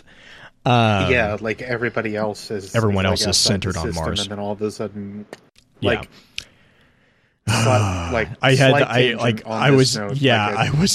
was reading Hurt's comment and I'm like, they went directly to Mars. They're dead set. What else is, oh my gosh. Well, in addition to that, I believe, don't quote me on this, the quote unquote center point of our planetary solar system that we have outside of obviously the sun. But the point between it all is Mars. It's a perfect staging ground to just kind of leap between, because you've got that the next piece you have are like the asteroid belt and whatnot, thanks to Jupiter and so on. But it's fairly like in the center of it all, and it's a good staging ground to leap to the rest of the inner planets on the system. So I wonder if it's not something related to that. Well, because I know. Because Google is the amazing thing. I think it's called the Berry Center. I'm not an astronomer. Berry Center, yeah. That is... It's the... Oh, gosh. It's a changing position. Like, it actually changes. Yeah, I'm going to say it's not something that... It's dependent on alignment. Right. But the problem that we're starting to see with Destiny is that the alignment of the planets also seem like they're all screwy. In addition, there seem like there are portals that are popping up all over the place because the 9 or something. So it's just these little bits and pieces that don't seem like they're really lining up like what I would expect them to be. So it's Mars, a good. Mars is the most popular kid in class. That's cool. Yeah. Yeah, that's Mars. It's like Mars is going to have a war or something. Well, Mars could have a. I mean, nice screen. Yes, I like that. Good, Gustav freaking Holtz. Good job. I got to make up for. I got to make up for Justin being gone. You know. I mean, that's quite possible, to be honest, especially with Rasputin down there now, live. Well, that's what I mean. Is like humans are focused on Mars with Rasputin and the War Mines. Cabal came in with a beeline directly for it. Before that, the Hive with Zol and Nokris came with the same thing. I mean, Nokris is called out as saying directly to Zol, "We're going to take Mars." And the Vex came. The Vex the Vex have the center of the garden at Mars. Now, granted, there's multiple gardens, but still, right. Their focus is seemingly around Mars. I mean, like the Fallen. I mean, the Fallen technically tried to take Mars. The Wolves did, but that was because I kind of view that as like a last desperate gasp of we need territory. It wasn't really a coordinated "we're going to take Mars" effort. Right, and then they got mauled. Yeah, and then Anyways. Before I get too far down on that, real quick to kind of jump into the last of the big legions from Destiny 1. And I really kind of actually hesitate to even really refer to them as Legion, but they don't really fit anywhere else. And that's the Ice Reapers. So the only interaction to date with the Ice Reapers are with the Scion Flares, which we kind of mentioned before when we were talking about the Scions. And Scion Flares are... they're scary. The Ice Reapers awesomely scary. Well, and there's more than 3 of them, just for the record. But as far as the Reapers, the Ice Reapers, they're actually hinted that this was more of a unit than a legion. And basically what it seems like is that these were basically a squad of elite fighters or soldiers or specialists that were assigned on a case-by-case basis. The Ice Reaper, or the flares that we interact with, were actually assigned to protect the Dust Palace, and I cannot remember which Valis it was, but it was a Valis. I just blanked on his name. But anyways, the Valis who was taking the Dust Palace with... Oh my gosh, I just blanked. But anyways, they had been signed specifically to that. And then also the Warmind, which everyone at the time thought was Charlemagne, which has turned out to not be the case. They were part of that. A note on the flares, if everyone remembers from Destiny 1, the placement of Phobos was really off. And we have a Ghost Fragment card in which it was kind of hinted that the Cabal might be planning on using Phobos as a last-ditch weapon to actually completely destroying Mars by smashing it into the planet. The Scion Flares are believed to be the ones responsible for pulling Phobos from its natural orbit with the intent to use it as a weapon. And they did that with their psionic abilities. So let that sink in for a second. Do or do not. There is no try. So, do you remember how flares are created? We got that nice little adventure. Yes, actually, I do. I actually do. Why don't you want to talk about that real quick, Green? So we got the adventure in D2 with the release of Warmind on how the flares are created. And it turns out the flares are kind of sucking juice out of Rasputin, essentially, in order to get powered up into these flare super-powered scions. And there's that one mission where we're right in front of Rasputin's door, and we're basically just having to prevent them from doing that. So the Scion flares that were at the Dust Palace originally were siphoning the power from Rasputin there. The fun thing is Ice Reapers refers to the fact of Hellas Basin being covered in ice. The flares had initially are based off of the group that is trying to get to Rasputin themselves, which is in the ice-covered Hellas Basin. And yeah, they got their name kind of from that. Reaper, is the Hive? That's the only thing I can think of as far as connections, why they would be called Reapers. But I mean, this is, again, ignoring the lexicon gap there. With which I mean is like a lot of these terms and names is ascribed to us giving them names. But yeah, I kind of take it as Ice Reapers if they are truly centered around Mars and the Hellas Basin, which is, where all the Frozen Hive have been located. Then yeah, I mean, it would make sense that they are reaping information from the Frozen Hive or the frozen depths. So they are reapers in a way. Yeah. Flayers. They are flaying off the different pieces of Rasputin to use for their own purposes. Flaying. Oh, yes, and Hurt Chain, I believe, makes a comment of the OXA machine as well, which is an invention from Callus's period, which was basically, I'll let Beer kind of take this one, because that is basically the future war cult machine. It's very similar, which is the ironic piece of it, if you will. It feels like it's able to kind of dig through time, dig through other places, etc. The largest piece, though, that I absolutely adore about it is the fact that it immediately ties back, of course, towards FWC. And it also kind of gives us some hints about like the use of either lighter technology, because we were given those capabilities by the Traveler to begin with, way after the fact of like the collapse, or not the collapse of the Golden Age and so on. Like that's where we bore the our own Oxa machine. So it kind of comes down to the question of like how exactly how these guys are linked. And we see with the new, yes, Black Flag, I'm getting there. We actually see with the new PlayStation exclusive Warmind Strike, they talk about MSun 12 being within the Oxa machine, or a listing found within the Oxa machine. And if you know anything about the lore behind that, it actually ties back towards, or quite possibly, Maya Sundaresh. Maya Sundaresh was one of the leaders that actually, and one of the most important people that were actually on the project of experimenting or playing around with the device of the Future War Cult.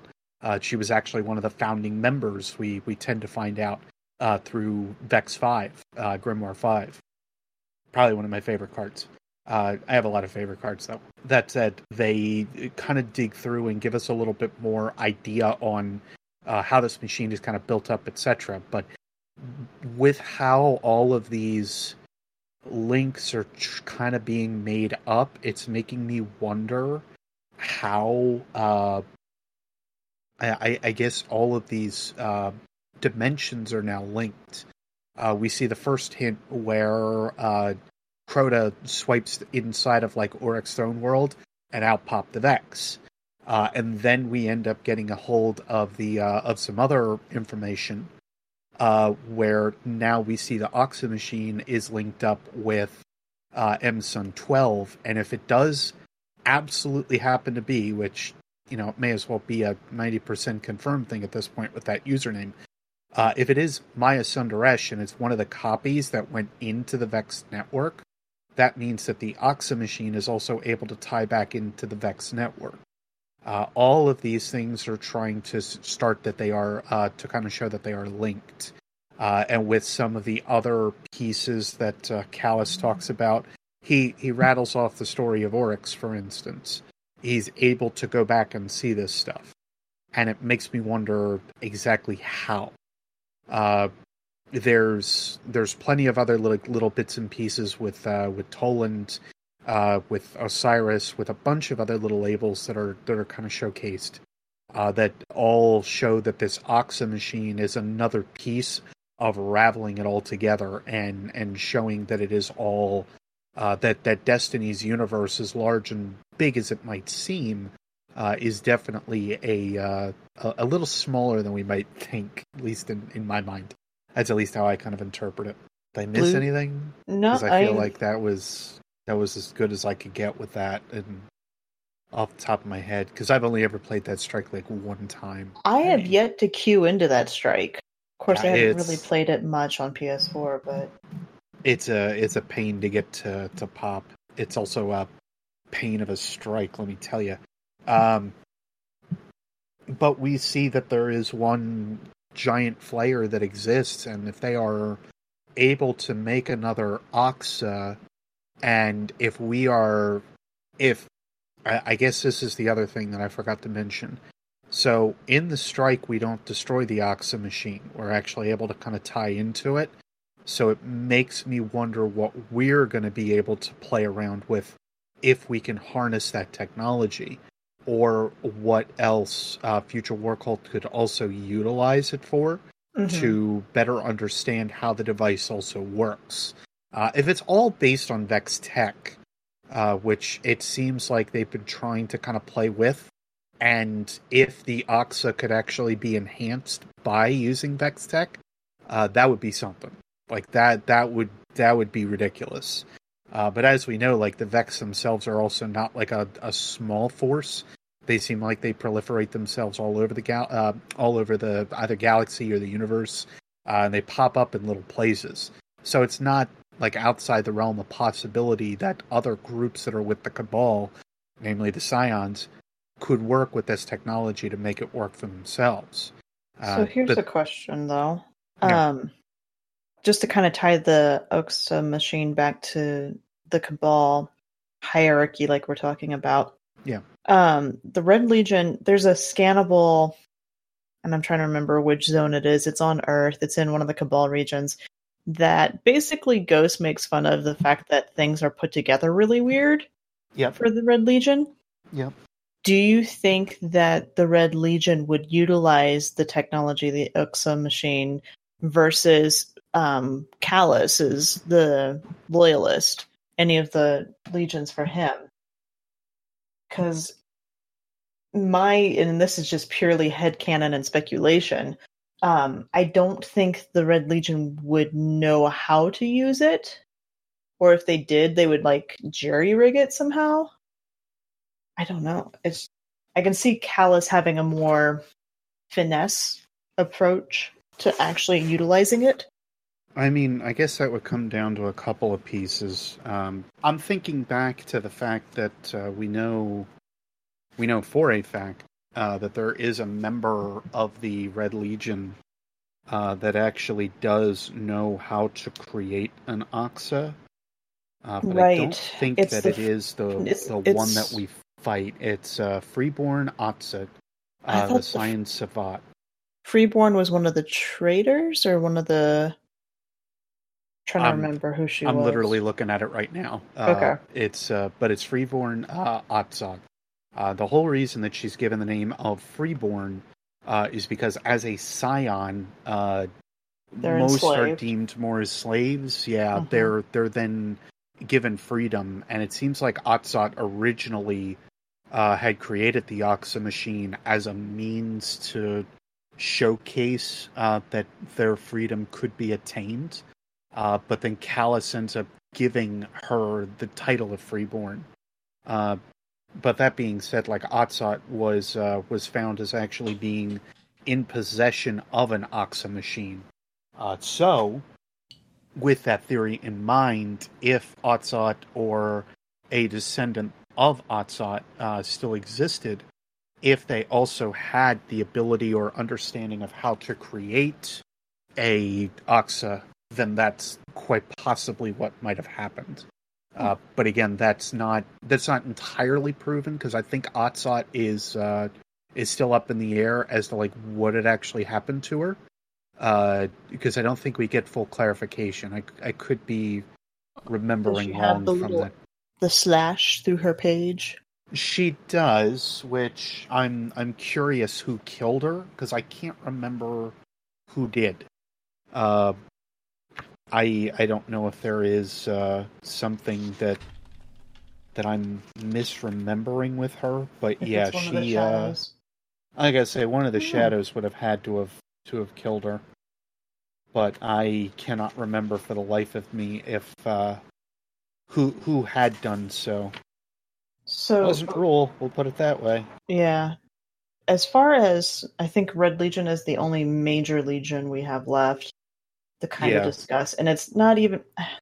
I hesitate to discuss it at length because it's the legion we have the most exposure to in D2. Well, and to be fair, we already kind of have, because we've dug through we dug through this book that I'm referencing.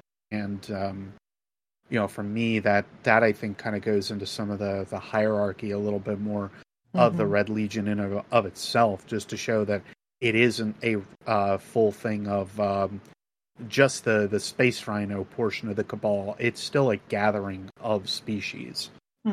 It just happens to be largely based on Scions and the whatever the others are that we don't technically know their names of. But said, like, Space Rhinos are the head of the Red Legion, and then of course we know from Gull to the Consul to everybody else that's kind of built into it. And otherwise, it seems that they all follow the rest of the hierarchy that we talked about from previous. But yes. And speaking of the gathering, the last little group that we know about is actually Callus's group of shadows, which has the most diverse grouping of species, and its small, tiny strike force that it is. Well, I'm going to say there's the difference between the Loyalists and the Shadows. Yes. And it does seem like the Shadows are kind of his operational force on a larger scale. They're the secret agents, if you will. They're the ones that if you ask a guy, "Oh, did you do military service?" and he says yes, he's like, "What kind?" It's like the kind that I'd have to kill you after I talk to you about it. So it's kind of funny that the Cabal have strike forces, considering a Cabal is like a larger group generally. Well, this should be enough to showcase how much of a corner that Callus is kind of backed into at this point. How he previously didn't need to do so, but how he still even though he is coercing these species into the Cabal the way that he is, or he's new Cabal loyalist at this point, like, he still respects them enough that he's going to give them the tools and efficiency that he needs, or that they need, rather, to carry out their duties and their missions. Also, aren't most of the Shadows dead at this point? I believe all of them are. I could all be except very wrong for one. about that, except for like one or two.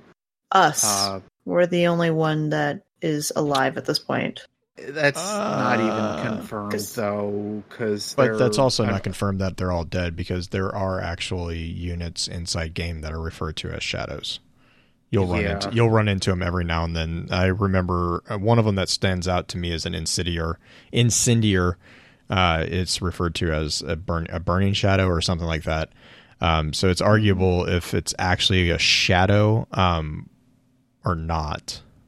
But because there were Cabal that were there were Scions and there were Space Rhinos that were also amongst the Shadows. So yep. And there's also a Phalanx whom the name slips my mind now. Nogur? No. Yeah, Nogur, I think, was the Phalanx. I think so, because she had two shields. She was a really weird one, but she was like highly defensive. But we do find, I think, in some of the newer entries that squad had also failed in their mission against Skull, or it was like a previous mission before they brought about the... Yeah, because it seemed like there were two, at least from how it read to me, there were two encounters or two strikes that were presented throughout the armor for Callus. There's the armor that goes in from Eater of Worlds, and then there's the other one with just the base Leviathan, and then there's like the Fulminator rule and so on. And then we get to the third grouping, which kind of talks more about just like how he's trying to lead us into his shadow forces as well. That was the attack where Gaul gets his scars and so on. Absolutely. Fulminator. Yep. The coolest freaking possibility out of all of the Shadows ever. I don't care. Rule is awesome, but you know what? No. Feltrock wins. Feltrock introduces a really interesting thing, though. From the Vest of Feltrock, apparently Callus maintains what's called a nightmare realm that was powered by a group called the Scion Council that he housed prisoners and punished, quote, wayward loyalists. What does that sound like to anybody who Mindbender? Yep. Which goes back to what I was talking about with the Oxa machine and how all of these elements seem like they're connected between the Oxa, the Oxa and the realm that it seems to be able to dig into, which seems highly relevant towards the Vex, which seems highly relevant towards the Hive. So all of these things seem like they're interconnected in a lot of ways. Yeah, they were. Yep. And I think we're going to find more about that real soon, considering like 2 weeks. 2 weeks. More like almost a week. Almost. It's kind of like I'm scared. I'm so excited. Look, I'm excited, but I am scared for the amount of lore that I'm going to be inundated with. Blue, do you think we should? Do we have any final words about the hierarchy? I think that was really it. I think we did a really good job of covering as far as like hierarchy. It's a weird subject. Thankfully, the Cabal have it very, very structured. Real quick though, I did promise at the top of the show that we would get into the question of the week. So as part of the final thoughts and shoutouts, Green, do you want to talk about I don't even know if it was, I guess, contentious, but interesting question of the week? Okay, so last Tuesday when it dropped? Mm-hmm. The Reddit post?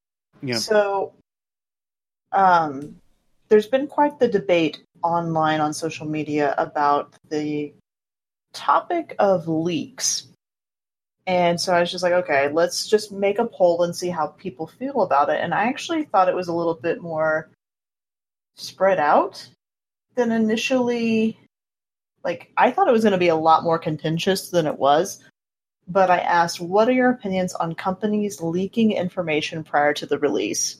And the 4 options I put were hate it, it's not productive, doesn't bother me, or give me more. And honestly, the majority of people put doesn't bother me.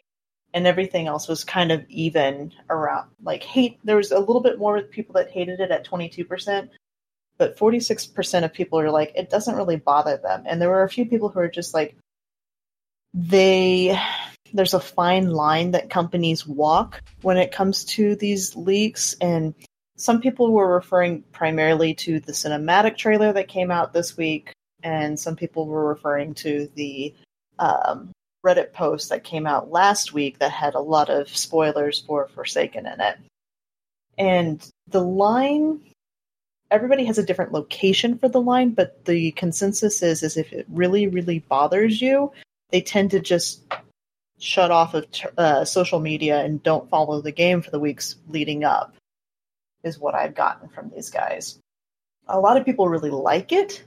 Cal9 said, if it's done in a way that gets me more interested and excited for their project, I'm all for it.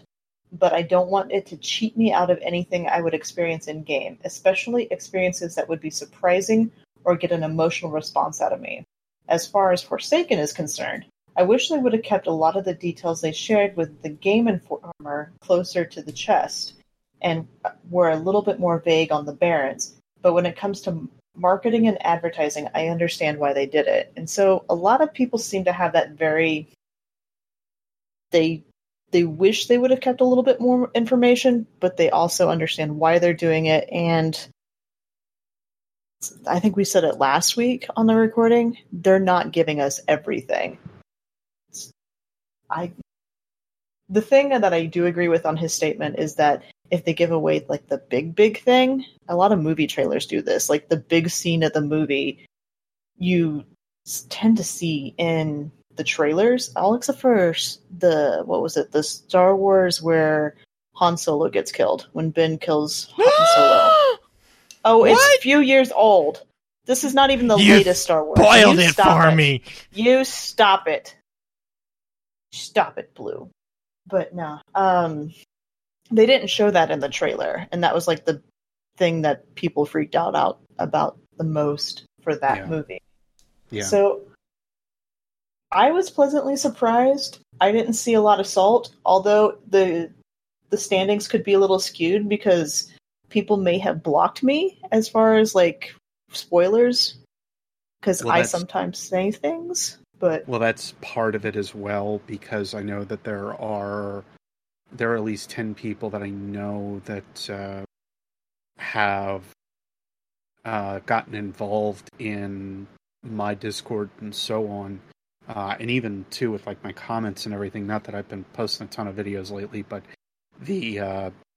there are some typical players that I know that have been around for like every video that aren't there right now, and they've gotten in touch with me to say, "Hey, sorry, I'm not watching or commenting or anything. It is literally because I am trying to avoid every little thing that I want to right now about Forsaken and so on." So I feel like it, and I think this is kind of more of an overstated idea, but I feel like those that care about spoilers are not tuned in anymore. They will be back come the 4th, but they are not tuned in at this point. Yeah, and I think that's... But the people that are okay with it are still paying attention, and of course they're going to be the ones that are able to kind of respond to some of this. As a content creator, I don't generally speaking, have the ability to keep away from spoilers. I know, though, like when it all started with E3, because I think that was kind of like when we saw that reveal trailer, I think that is when everything went pear-shaped and people started questioning, is this the way that it's that they should be going with reveals? And then it has been just a matter that they keep talking about stuff. Which, ironically, people forget that reveal from E3 is not exactly how it happens in game. I'm going to say it was a legitimate teaser, and I still say it was the 2 minutes that stopped E3. It's the 2 minutes that stopped the day for the majority of us. Yeah. I have to largely agree with sentiments that have been made by many people, though, with like how that kind of like, that was a precedented piece that now brought our community together again and like gave us a little bit of hope in terms of like how things were possibly going to go. We don't even with like the little bit that they kind of showcased with the recent trailer, I know too, if anybody had a chance to see that one, it's still again. It still doesn't show like everything. Yeah. So again, it's these little bits and pieces that they are giving us. I still feel from as somebody that likes to experience story, and I've gone at length this entire thing, and I feel like I'm rambling now at this point. But as somebody that likes to experience story and so on firsthand, I don't like how much they're showing. And especially if these leaks that we ended up seeing with this armor are also true, it makes me wonder how or what perception we're going to see with Forsaken as time goes by. And then the question is, again, with only having like one side of this entire story with said leaks, we don't know how any of that can be taken at face value.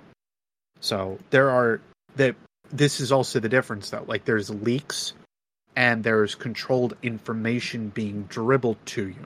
Mm-hmm. What we have seen with recent Reddit posts, that is a leak. That is legitimately somebody getting into a place that they probably shouldn't be, if it is true, and pulling information to us that we otherwise will not see until the 4th, or at another designated time, or at a time that they decide to go ahead and use things like voice lines that have been within the game for a little while that now they can have in the tower, etc. You know where I'm kind of going with this, because we've seen other leaks that happened in the past that were not utilized at all. And now all of a sudden they could be, and the question is, was that the intent to begin with? So that's where I can kind of leave it on that angle. Yeah. It'll be good. Yep. I am more excited for Forsaken now than I think I have ever been, and I'm trying so hard to not let my hype get the better of me. But everything that I keep seeing from the guys that are out there, with the way that they're going and the direction they're taking it, is from a story standpoint and a lore standpoint and a just bringing it and putting it in the game. That's what we wanted. We had that. Oh, I freaked out when you got that Twitter reply from one of the Bungie writers. Oh my God. I was just like, I'm so proud of you. And I just, you didn't do anything as far as that goes, but I'm so proud of you. I mean, you did that video. The video was awesome, but. Yeah, for my whole rambling scheme. Like I said, I've rambled about this at length, I think, at this point. Yeah, I mean, the interesting thing when it comes to controlled leaks and people's reactions to it and controlled information as well as not controlled leaks, it's a fine line to be able to decide what is what, and if people are being, like you said, kind of getting that information in a not so kosher way versus having the company dribble out these little tidbits every once in a while, whether it is giving it to us in a magazine or a video release or anything like that. There's also and this we were talking about how this could be a let's chat, and it very, very easily, because there's a whole nother argument of content creators getting yelled at for spoilers. I'm like, oh yeah, that whole argument is so silly to me, because we're supposed to be highly informed and being able to give that to the people who are listening, and it's just, yeah. Anyway, I think that is good. I already have the question for next week. because it's Cade, and I've been thinking about this one and kind of putting together this episode for a little while now. But next week's question for question of the week is, what is your favorite Cade memory? Super easy, simple. It could be a complicated memory. It could be something, could be a message from the tower, like, who stole my sparrow? Because that is still one of my favorite voice lines. But oh wait, never mind, I found it. Spoilers. So, that is going to be the question that I will have on my mind for the next couple of days now, as I prepare for a send-off for the wonderful Hunter Vanguard that is Cade Six. Also, and another discussion that is going to come of that is probably going to break a couple of people's minds and hearts. If you guys would like to submit any sort of like final words to Cade, I am going to put out a call for submissions, essentially, of things that you guys want to say, like if your favorite memories or something you're really passionate about when it comes to Cade. That's kind of his, I'm trying to think of what it's called in church. Blue, I need your help. Eulogy. Thank you. Yes, we're going to have... You were the only one that didn't know it, Green. I would just like to point that out. I'm kidding. I have not been to a funeral, luckily, recently. I have not been to a funeral recently, so I feel very blessed in that respect. But if we're going to do kind of a eulogy, and I'd like to see community members send us things for that. So sending it to the email address or send it to me on Discord. I'm going to be sure to put up an alert on Discord for it, as well as tweet it out, because I want to hear your guys' memories and things that you'd like to say about our beloved Hunter Vanguard. But yeah, Blue, are we ready to wrap? Yep, I am. Do you guys have any further shout outs or anything like that? Beard, do you want to go first? Sure. I have one big shout out, and I don't know if this person would like me to say her name, but I will at least say this. I wasn't sure if I was going to be able to afford Forsaken on PS4 coming up. I have a coupon that I can use for Forsaken on PC, so that I wasn't too worried about. It's like I wasn't going to get left behind on that angle, but I was concerned about the possibility of having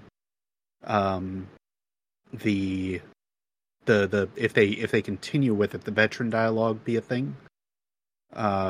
So at this point now, I'm able. I have to value like two things at this point as content creation goes. Do I go with the 4K footage, like the nice looking footage, etc., that I know that YouTube is going to value a little bit more, that will help the channel and the community a little bit? I have to be selfish in that, right, and say, yeah, I gotta go with like what's going to help develop the community a little bit more on my angle, on my selfish note. But having the PS4, if I miss something, if I don't see it from the veteran angle and it's not there, that would hurt. So long story short, this person actually was able to give me enough PlayStation funds in order to do so. So I do want to thank Z for doing that for me. It was something that was absolutely like I didn't mention it. I didn't say a thing. I haven't said anything in my community about it. I haven't done anything in terms of like funds or the money side, because that's not what I want to bring up at all on here, except for my constant badgering about not being able to go full time, and that's about as far as I leave it. But I Z, thank you very much. I know you're in the chat right now, but thank you so much for doing that for me. It helps a ton, because that's just a layer of stress as a creator that I can take off of my plate, as I've already got a ton that I'm thinking of as I like go into as I really go into Forsaken here coming up. The other one goes to the community in general over on Twitter, for myself at least. I put out a call real fast to just be like, hey, Does anybody have the listings for Cade's Mementos of the Wilds, and in particular the journal entries? And Unisys and Baxter, and in part Blue, because he was like, "Hey, know this really cool website," but he was totally sarcastic. I totally gave you the URL for the record. I mean, thanks. Anyway, I don't know. There is this really cool site called IshtarCollective.net that has a lot of this information stored. Well, sorry, and I was kind of an a-hole about that, but I was like, this is too perfect of an opportunity. You were just being you, and I'm so used to it at this point. Such a backhanded compliment. I love it. Do I give any other kind of compliments, Green? Let's be honest here for just a second. This is true. Anyway, so yeah, Blue was his jerk self, and gave me the URL for it, but Baxter, who now has a personal Twitter, by the way. I'm so proud of him. I'm so proud of him. Seriously. Like, now he's got his face on there, and I'm just like, I can remember what you look like, even when I don't see you now. But you guys can follow him over there now on Twitter if you are. He's just kind of like doing his own thing, which is just awesome. But regardless, like, Ishtar Collective, Baxter chimed in on it. I know Purple had a little bit, but Unisys, or Phil, he actually jumped in and had a spreadsheet that, and this spreadsheet actually had most of. He's missing the Mars stuff, and I wish I knew that ahead of time before I went and turned mine in. But he has most of the flavor text dialogue that exists on those items. That is something that's hard to get a hold of in the API. And that's the kind of stuff that we have to kind of like watch as we go along with some of these items. As many of us will say in the quote that we have from The Last Jedi, no, the sacred text. That's basically how I'm going to be as I go into Forsaken. There's going to be very few things that I feel like I'm going to want to break down early on. And I had that same thing happen to me with like the white and the green and the blue armor. And I was like, do you guys need this stuff? Do you need me to like take pictures and everything? I haven't broken it down. My inventory is getting like really full. And now you know why we complain about Vol Space. It's not because we're keeping God rolls. It's because we're keeping all the white items that we get. Yeah. No, we're like trying to hang on to some of this stuff and be like, you can safely discard this item. I'm just like, Bungie, I don't trust you. I don't trust you anymore. I can throw you. And right now I can't touch you, so I'm not going to do that. Anyway, yeah, it's, as we go into Forsaken, again, a call for any, because I think this will be the last time I'm able to say this before we actually like fully get to release and everything, but another call to those that are interested in bringing up lore or trying to collect it and so on. Ishtar Collective is all about it. That is the best and easiest place for I know most of us to go back to, because we can insert stuff into the API and back into the database. We will need your help again as soon as Forsaken launches. So if you've ever been interested in it before, please do us all a favor, so we can either keep bringing content like this to you guys, because we all have lives and jobs that isn't this. Yeah. And we try our darndest to read up where we can. But you guys finding the stuff, and even if you go ahead and put some little tidbits and thoughts into it as you will, doesn't matter. Just the fact that you guys are able to bring that information to us helps so much. One phrase can make us go ballistic. You may not realize it, but we will. We'll get it. And that's how we can continue to bring this great content to you guys. So keep that in mind as we go along. And I mean that as like I don't just mean that with Focus Fire. I don't just mean that with my channel. I mean that with every single community member that is interested in making content about the lore, the story of Destiny, or otherwise. It is so important that you guys keep involved with it. So to those that have, like Unisys, like Baxter, like Purple, for everything over at Ishtar Collective, for going above and beyond where you need to, thank you. You know what? Yeah, what he said. Yeah. Also, whether we wanted it or not. Oh my God. Into a war with the Cabal on Mars. Now, on a serious, I had to. I got put up, like, somebody put me up to that. Like, you have to do the Cabal meme. You're on the Cabal episode. It's like, okay, fine. I'll do it at the very end when everybody else has already stopped listening. As far as like shout outs and closeouts for the show, I am going to be recording a drunk lorecast tomorrow night. She's so excited for it. It's so fun. I'm really scared. I'm really, really scared. Like, no, it's so fun. I get that, but like when I'm on the show with you two, I do a lot of like bouncing off things off of you two. I'm not the primary talker 90% of the time. And so I'm like, I don't have a buffer to help with all the ideas and stuff like that. I mean, Xanafan is going to be awesome, I'm sure, but I'm just real nervous about the whole thing. So, hey, no offense, but if Justin can do it, you're fine. That's slightly comforting. I mean, seriously, he went for 2.5 hours on Ahamkara. Like, okay, yeah. I mean, that does not surprise me. It's Justin and Dragons, but yeah, it'll be good. I'm just excited and nervous because I don't drink, and I'm a little terrified how I will act while drinking and talking about lore. Because I drink coffee during the show, guys. I don't drink alcohol very often. But it'll be good. Blue? I mean, I'm dead serious. Kind of doubling down on the thing from Beard. I am continuing to work with the guys and gals that we have been given the bypass authority over in Discord. We have gotten to a point where we are starting to work on a subreddit just for our internal kind of notes system. So it's really actually kind of cool. We've got a good group over there. Hopefully we'll see that kind of starting to take off now that we have the foundation laid out. If you guys are interested in that, again, just shoot us a message or shoot me a message over on Discord. I'm trying to think. Big shout out to I want to make sure I get the name right. Yeah, it was Little Rabbit, who actually managed to secure a deck of the Forsaken playing cards for me. Mm-hmm.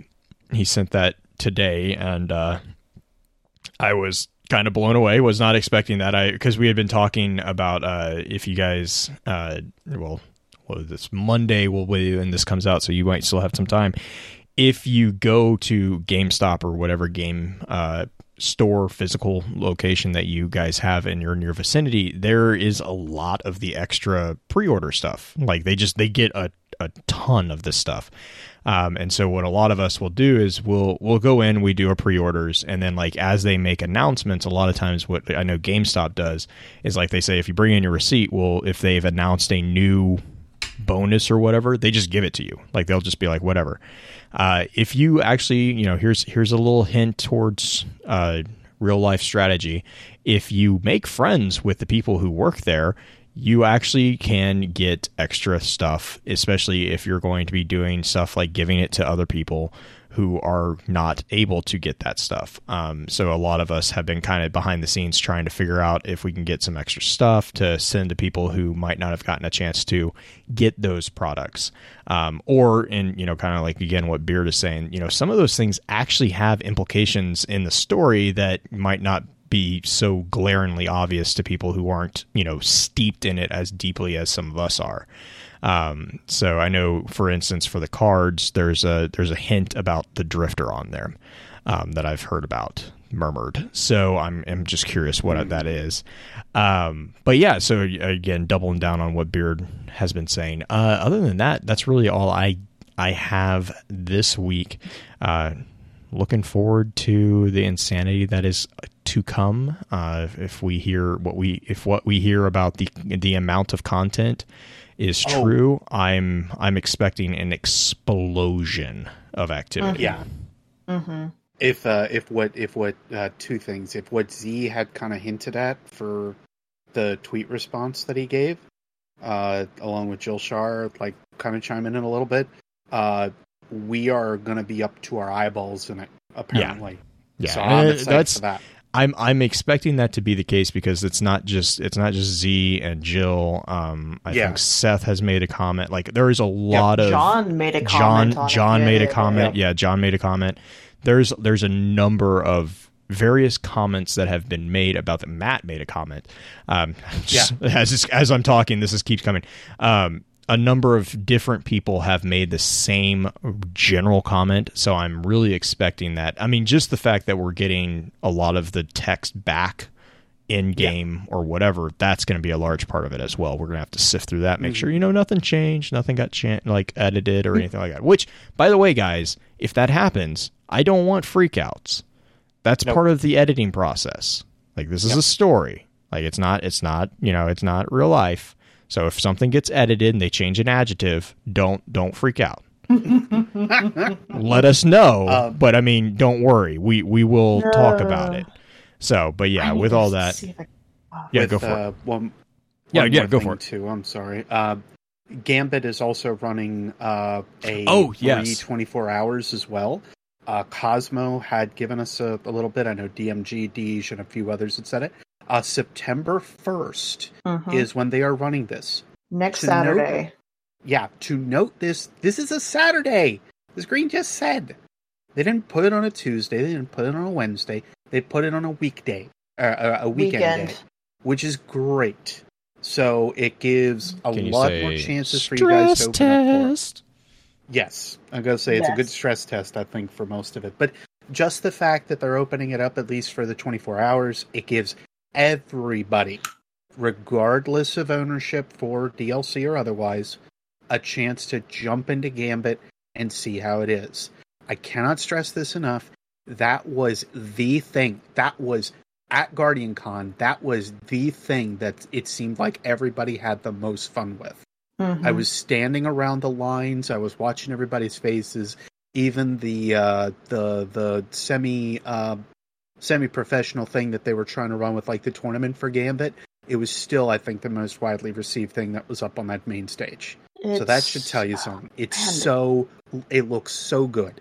I personally have not had 4 hours long. Yeah, they wanted to make sure that it was done right, and they did.